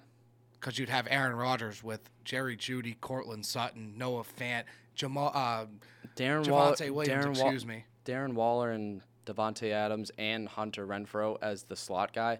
I mean, that's a pretty insane trio. Well, the whole AFC West would be loaded, and I'm just Rodgers is going to have a big decision. I can also see him going to Pittsburgh. Pittsburgh can also be I think the only two reasonable options for Rodgers outside of Green Bay, of course, is Denver and Pittsburgh. I don't see him going to New Orleans or anywhere else. The Colts would be interesting. The Colts would be interesting, but something tells me they're going to give Wentz another try. Well, the thing is, if you bring in Rodgers, they have enough cap room that they're losing a few players this year. Next year's free agency. If you bring in Rodgers, you still have enough cap room to bring in Davante Adams. If you bring both of them in, I don't think Rodgers and Adams play together outside of Green Bay. I think if they like playing with each other. Yeah, of course, because Rodgers they both is get a the bag. stud, If they both get the bag, why not? I don't see a team doing that, being able to afford elsewhere on the team too. It just doesn't make a lot of sense to me. Well, the thing is, they have a lot of the Colts have basically their entire defense. Well, we'll see what happens with the defense because Eberflus just their defensive coordinator, Matt Eberflus, just got hired by the Chicago Bears. So we'll see what happens there. See the defense, but the thing is, the defense at the town they can find a defensive coordinator. But that's what I'm saying is we'll see what that defense coordinator wants to do with the talent around the defense. That does change. Oh yeah, it changes, but they have the talent. I don't think it's really going to matter. A lot of the X's and O's on the defense really isn't going to make a difference if you have the talent on the team. Obviously, if you have a terrible defensive coordinator and doesn't use any of their players to the strengths, obviously it's going to look different. But I don't think the defense will change that much depending on the defensive coordinator. But and like I said, a lot of those guys, Jonathan Taylor's still on his rookie contract. T.Y. Hilton's gone. Pittman, I believe, is still on his rookie contract. A lot of those defensive players still on the rookie contract. You're not playing a lot of people. Quentin Nelson's still locked up. You got a great offensive line, so you'll be protected. Great offensive line. You're going to have protection for Aaron Rodgers. You're going to have two things that Aaron Rodgers really never consistently had his entire career: an offensive line and a defense to back up his offense. If you give him Davante Adams and Jonathan Taylor, I don't see both of them. I still don't see any way of them both going there. I think any team that Rodgers goes to. I think that's the only team that has a cap room. I don't know if I can say it, but I don't know if I can say this because it's it might not even be true. Any team Rodgers goes to is a Super Bowl contender. I actually take that back because the guy can't win in the conference finals games. Well, yeah, so any team that Rodgers goes to is a candidate to go to the conference finals in their respective conference. Here's the thing. Assuming Bill Belichick would ever pay a quarterback, would you trade Mac Jones? Not after 1 year. Not after Mac Jones for Aaron Rodgers. No, Mac Jones can do everything. Well, first of all, we said it last year. No quarterback's going to want to come here. Why would any quarterback want to come here? To throw to Jacoby Myers, Nelson Aguilar, Kendrick Bourne. You get excited about that? Do those names make you lick your chops? No. Yeah. You don't want to throw those guys. Oh, and a skeleton of Jonnu Smith. Hunter Henry, yeah. All right, you got what? All right, I'll give you Kendrick Bourne, Jacoby Myers, and Hunter Henry in a C class of weapons that people want to throw to. Right. Any quarterback looks at that Patriots roster and say, to hell with that. I don't want to throw those guys. Yeah. I'd rather go somewhere else. I'd rather go to Denver, throw to Jerry Jeudy, throw to Cortland Sutton, even Tim Patrick, to have Javonte Williams as a receiving back. I'd rather go there. I would rather go there than play for the Patriots. And I think the Patriots would be stupid to bring in a quarterback. It would be ridiculous. Yeah. Mac Jones does what he has to do. Mac Jones wasn't the problem for the Patriots this year. No. I'm not saying he's the problem. No, I'm saying, but why do people even bring up these hypotheticals? It shouldn't be a thing. Well, the thing is, like I said earlier, Mac Jones is a good quarterback. He's a very. You were a 10-win team with the rookie quarterback. I know, that's what I'm saying. But he could be a very good quarterback. Can he be the A+ class? Was Joe Burrow a very good quarterback last year? Well, no, but he didn't have Jamar Chase. Oh, so get Mac a receiver. Get Mac a receiver. They don't like paying receivers, and that's the thing. Well, draft one. Draft one. Get the kid a receiver. Look at what Joe Burrow. I've been seeing the comparisons, and I don't hate them. I don't think they're that far-fetched. Joe Burrow didn't have a great rookie season. Mac Jones' rookie season was probably better than Joe Burrow's. But also Joe Burrow is taller, has all the physical attributes that Mac doesn't have, and I'm not saying that's all it is. They have similar arms. They have very similar arms. Joe Burrow's got a much stronger arm. No, they have a very he's got a much better, very similar arms. Yeah, Joe Burrow worked on it this offseason. The scouting report, but Joe Burrow worked on his arm this offseason. His arm got better this offseason. Mac Jones can do the same thing. Tom House said it the other day. You know, Tom House, an old baseball pitcher, was the Patriots quarterbacks coach, was just a throwing coach. Yeah. And this guy said Mac Jones can absolutely improve his arm, and he also said that Mac Jones does what he has to do, and that's all he needs to do. Well, here's the thing. I just don't know if all right, let me give you a hypothetical. If you, barring any, like, all the allegations you're dropped, like, all that stuff, if you could get Deshaun Watson for Mac Jones today, would you do it? Of course. I mean, there's quarterbacks that I would trade Mac Jones for, but Mac Jones is on his rookie contract, which is a cheat code in the NFL. Think of all these recent quarterbacks that have gone to the Super Bowl on their rookie contract, or that are good on their rookie quarterback. But those are also generational talents like a Patrick Mahomes. Mac Jones is a Patrick Mahomes. Mac Jones. I'm not saying he is. Mac Jones right now. You can get Mac Jones right now isn't even on Joe Burrow's level. They won 10 games with a rookie quarterback and a suspect defense. It was the Boogeyman 2.0. Nothing scary about them. They're just ugly on defense. Yeah. They're ugly. They're not good on defense. It was the Boogeyman 2.0. That's exactly what the Patriots defense was. They weren't as good as they were, people thought they were, just like they were in 2019. Everyone, remember those sweatshirts? The Boogeyman, the Boogeyman, the Boogeyman. Yeah. The defense sucked. Yeah. It was terrible. Yeah, it's inflated a little bit because you got that 45-0 win against Miami when Gilmore had the pick six. Then you shut down the Bengals, and Gilmore had another touchdown that game. It's like you beat up on bad teams. They were not the boogeymen; they were the bullies. Yeah, and that's what this team was. You beat teams like the Jets. Good. Yeah, you beat the Jaguars. Okay, good. But when push comes to shove, you have to hold the Bills in the playoffs. They couldn't stop the Bills. The Bills scored on every single possession. I'm not even mad about that. I'm mad about more the whole season. They could never get off the field. They can never put the ball back in Mac Jones' hands to see, hey, can Mac Jones drive down this field right now and win us this game? So Mac Jones never had the opportunity, so that's why I wouldn't move on from him. But real quick, we got to take a break in a minute, so I just want to circle back to the original point with Tom Brady here. Right. I'm so torn. I really am. I think this is going to come down to Giselle and his family. I think it's going to take a couple of weeks. That's what Adam Schefter is saying. He's going to take a couple of weeks. I just don't think it's I cannot. I would be devastated if he goes. Like, he is still that good. His last game, he came back down 27-3, and they lose because the defensive coordinator, Todd Bowles, runs a cover zero. Yeah. Against two of the better receivers in the league in Cooper Kupp, and who had almost 2,000 receiving yards, and Odell Beckham, who has a resurgence since he went there. You ran a cover zero. One thing I did see with the whole Brady, team, the whole Brady team, his family, we're all in the booth.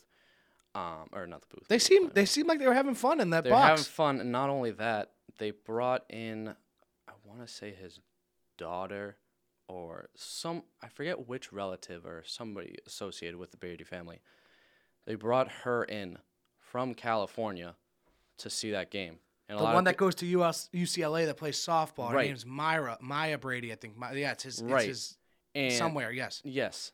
So she was brought into Tampa. Well, also they were playing the Rams. No. So. But during the school year, if you go to if you have the chance to win the Super Bowl, or go to the Super Bowl, which they are, they're the 2 seed, why wouldn't you just wait to the Super Bowl to see Brady play? Because I think they thought, all right, this is going to be his last game. I think they're going to lose this game. Well, they were playing California too. The Rams are in California, so there's this good, interesting theory. Yeah. I didn't even think about that. I didn't even notice it. They brought the whole Brady. Do you notice who was there? There was a familiar face there. Did you know who was in there? Did you notice? No. Euclid was in there. Was in that Brady Box. Really? Yeah, they're related somewhere. But Euclid was in there. He was in the bottom right. It's proving the point even more. They're bringing like the whole Brady clan. I didn't think about it that way. That's an interesting. If you're bringing the whole, they never bring the immediate family. They brought the entire group there.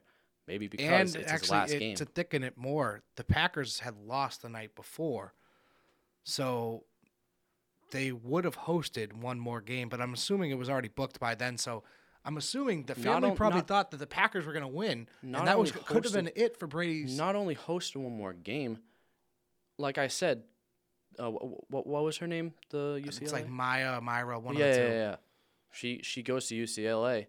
If the Packers lose and they actually think they're going to win this game, why not just wait till the Super Bowl? Because you're going to beat the 49ers. You're going to beat the 49ers. Well, you can't take those things for granted. Yeah, you can't take it for granted, but most likely you're going to beat the Niners, especially because Brady's versus Jimmy Garoppolo. He was like, I'm not letting this guy that almost kicked me out of New England to beat me. Like, I'm better than Jimmy Garoppolo. I'm going to win. It would have been a hell of a game, but we got to take a break. So real quick, one word, Brady back, yes or no? Yes. It's torn. Yes. It's tough. It's tough. A reluctant yes. It's tough. And I'm excited to see. I really hope so. I really hope he stays because he is so damn good. Well, we'll wrap it up here next on the Redline podcast.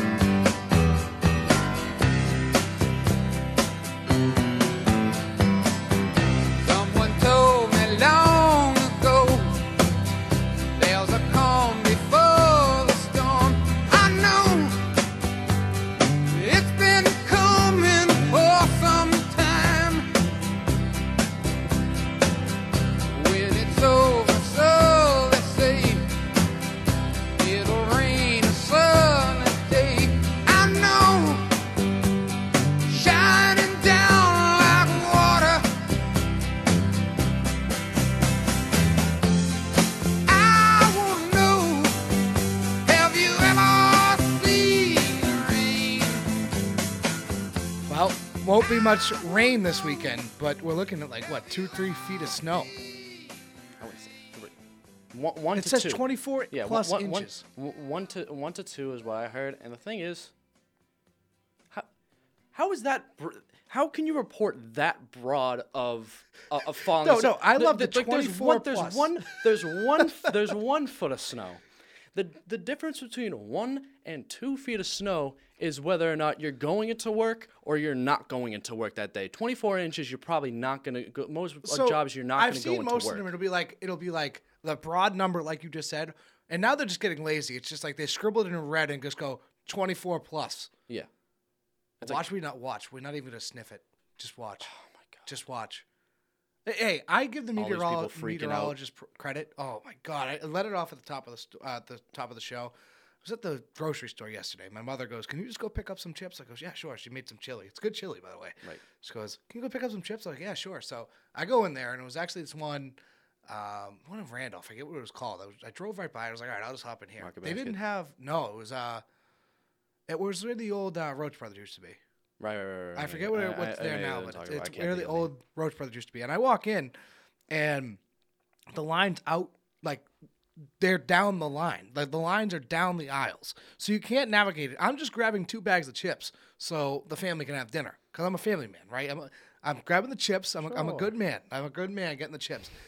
I forgot about the storm. I didn't even take that into account. The freaking place didn't have self-checkout. So I'm sitting in there with people got 2 carts full, and I just got the world does not end when it snows. I mean, when are people going to understand this? Yeah. You live in New England. Well, here's the thing. So Saturday I would have expected it to be more busy because most people go shopping on Saturday. But the fact that the snowstorm's happening on what I was Saturday. But it was Thursday. Everybody. But everybody who shops on Saturday is now going to be shopping on Thursday. But everyone just gets excessive amounts of everything. Yeah. Like you do not need that much stuff. They think it's like the end of the world, and you're gonna be stuck in you're gonna be stuck in your house for maybe 12 hours, 12 to 24 hours. Exactly. It makes no sense. It's actually quite fascinating. Yeah. It really is. But we wanted to get to this before we well, too much on the weather. People don't care about the weather. You'll be watching the TV all weekend. If you're listening to us, letting us be a part of your weekend, we greatly appreciate it. Be sure to subscribe everywhere you get your podcast at the Redline Podcast. By the way, if for some reason you're not listening and you're not in the Massachusetts area or not in the Northeast area, there's a lot of snow if you couldn't tell. Yes, if you couldn't tell. There's going to be a lot of snow. If you didn't see it, there's a lot of snow coming. Or if you live under a rock or, I don't know, we're not gonna give a hard time to any of our listeners, but you got to be pretty dumb to not know the snow's coming. It's all they've been talking about. So there's a lot of snow coming, but we are done with the snow. We're gonna go back to sports, and we're gonna wrap it up with a little bit of a different segment here. Biggest D-bags in sports this year. I'll kick it off with number 1 on my list, or should we go 3 to? What should we go? We'll just go back and forth in no particular order. Particular order. All right. Well, this one's a gimme. This one's very easy. Kyrie Irving. The guy is a notorious a-hole, and now is a part-time player in the NBA because he refused to get vaccinated. I'm honestly more disappointed in the Nets that they gave in. It's like, no, stand your ground. They are letting him not let him be a two-way part-time player. If you let him be a part-time player, then you give the control all back to Kyrie. If you stand your ground, and the thing is, they can't stand their ground. Because, like I said earlier, they need to make this work, or else they're gonna look like bozos again. And don't I don't hate on people for their views. Everyone has their own views. If you don't want to get the vaccine, that's fine. But what happens if you don't get the vaccine? You get fired. Yeah, exactly. The company, I don't know how it works financially for different companies, but I would assume your salary, you don't get that. You're not working, you don't get the salary. Same should go for the NBA. I mean, you have all these COVID adaptations, and you have guys like Kyrie Irving taking advantage of it. Right. A-hole on the list, always is, and he will continue to be. He's my pick. No particular order, but he's my first one. You go now. My first one is Sean McDermott. I mean, that's a good one. Most unlikable coach figure. He's so unlikable, and I think since Rex Ryan. Yeah, he is Rex Ryan-esque, especially after the Pats beat the Patriots, and he was like, well, let's not give Bill Belichick more credit than we need to. We need to make more plays, this, that, and the third. I'm like, you got pantsed by Bill Belichick in that game. Granted, you won the next 2 times, and you had nothing but good things to say about Bill Belichick afterwards. But in loss, you're saying, let's not give Belichick more credit than he deserves. Like he just beat you throwing the ball 3 times. What are you talking about?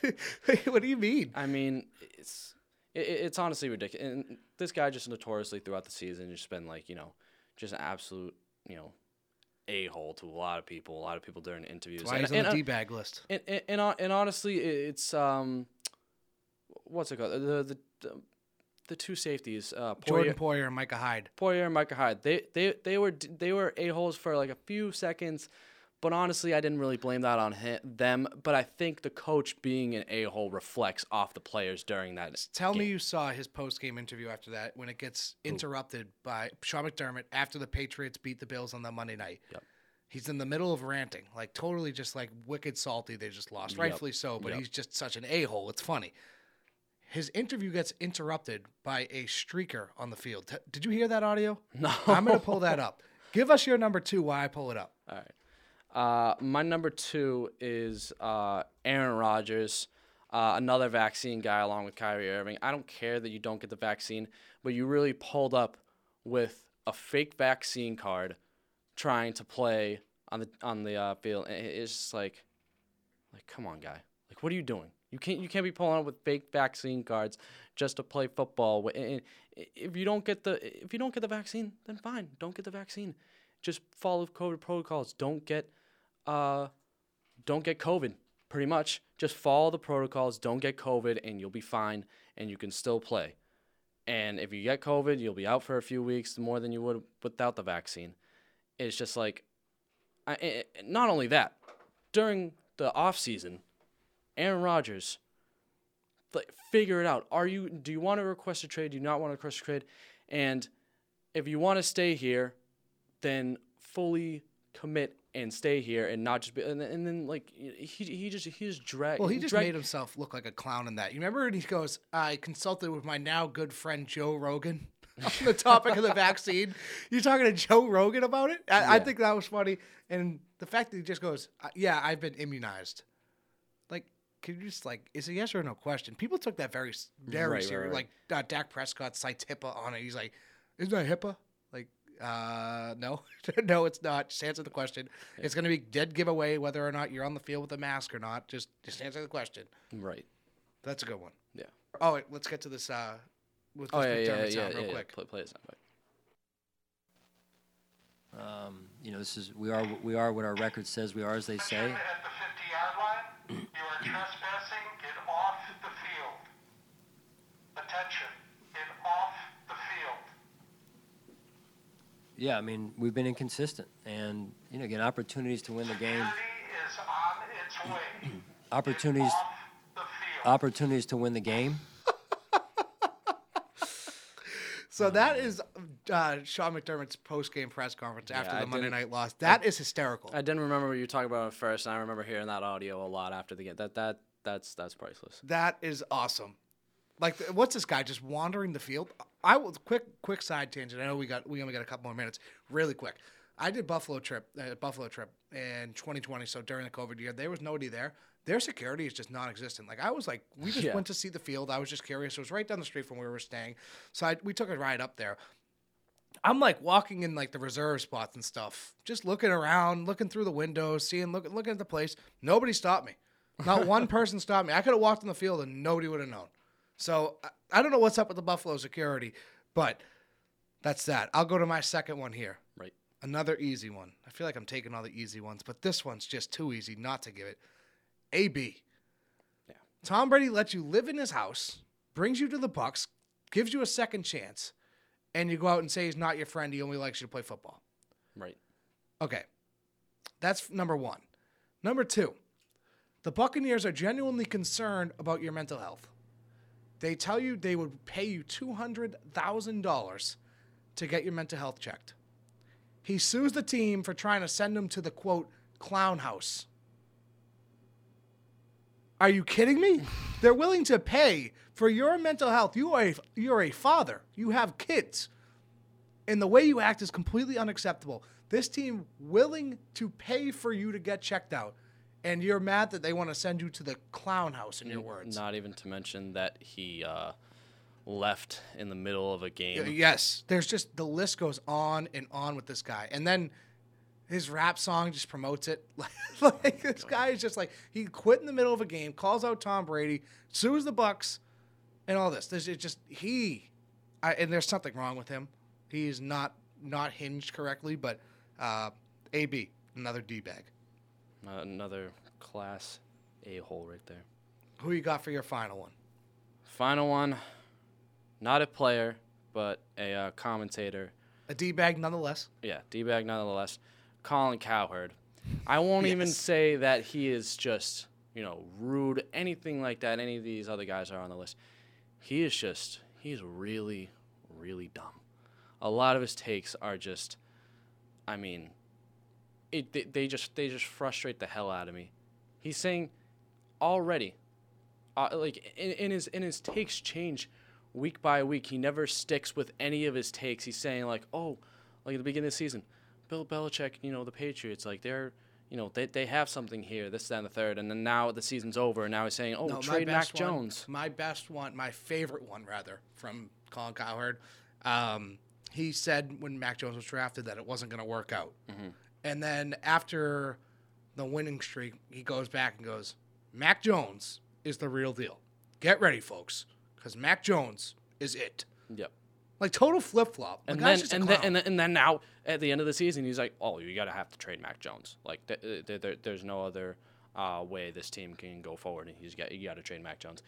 And it's like, I used to like Colin Cowherd. I liked a lot of his takes.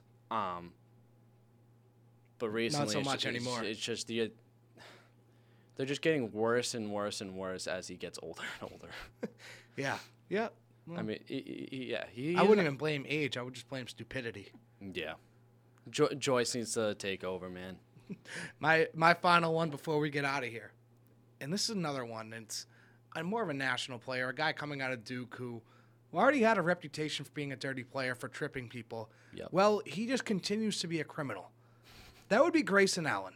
He is a dangerous human. He Yep. needs to be behind bars. He is he should be charged with assault and battery the amount of times he tries to trip and hurt people. Most guards recently, breaking ankles. He like breaking arms. the other night on national television, this was on ESPN. It was the Bucks taking on the Bulls. He fractured Alex Caruso's wrist, and he will now have surgery and miss 6 to 8 weeks because Alex Caruso, on a fast break, drove to the lane, and Grayson Allen mauled the guy. Like, the criminal charges. Like, the guy, how this guy behaves and how this guy acts is not okay. And shame on the NBA that he only got 1 game. This guy has a violent history. Like, how many players does he have to try to hurt and trip and injure? Like, this guy is now out 6 to 8 weeks during the Bulls' crucial run. The Bulls are right in the thick of things in the East, and now you're without Caruso, who's done a great job for them this year. That guy is dangerous. He is a dangerous human being and needs to go. Major league a-hole. Like, he actually might be the biggest one. Like, I know AB's up there, but AB, you can give him the pass because it seems like there's something going on there that's not right. One guy I did just think of that might take the cake over Grayson Allen, Tyreek Hill.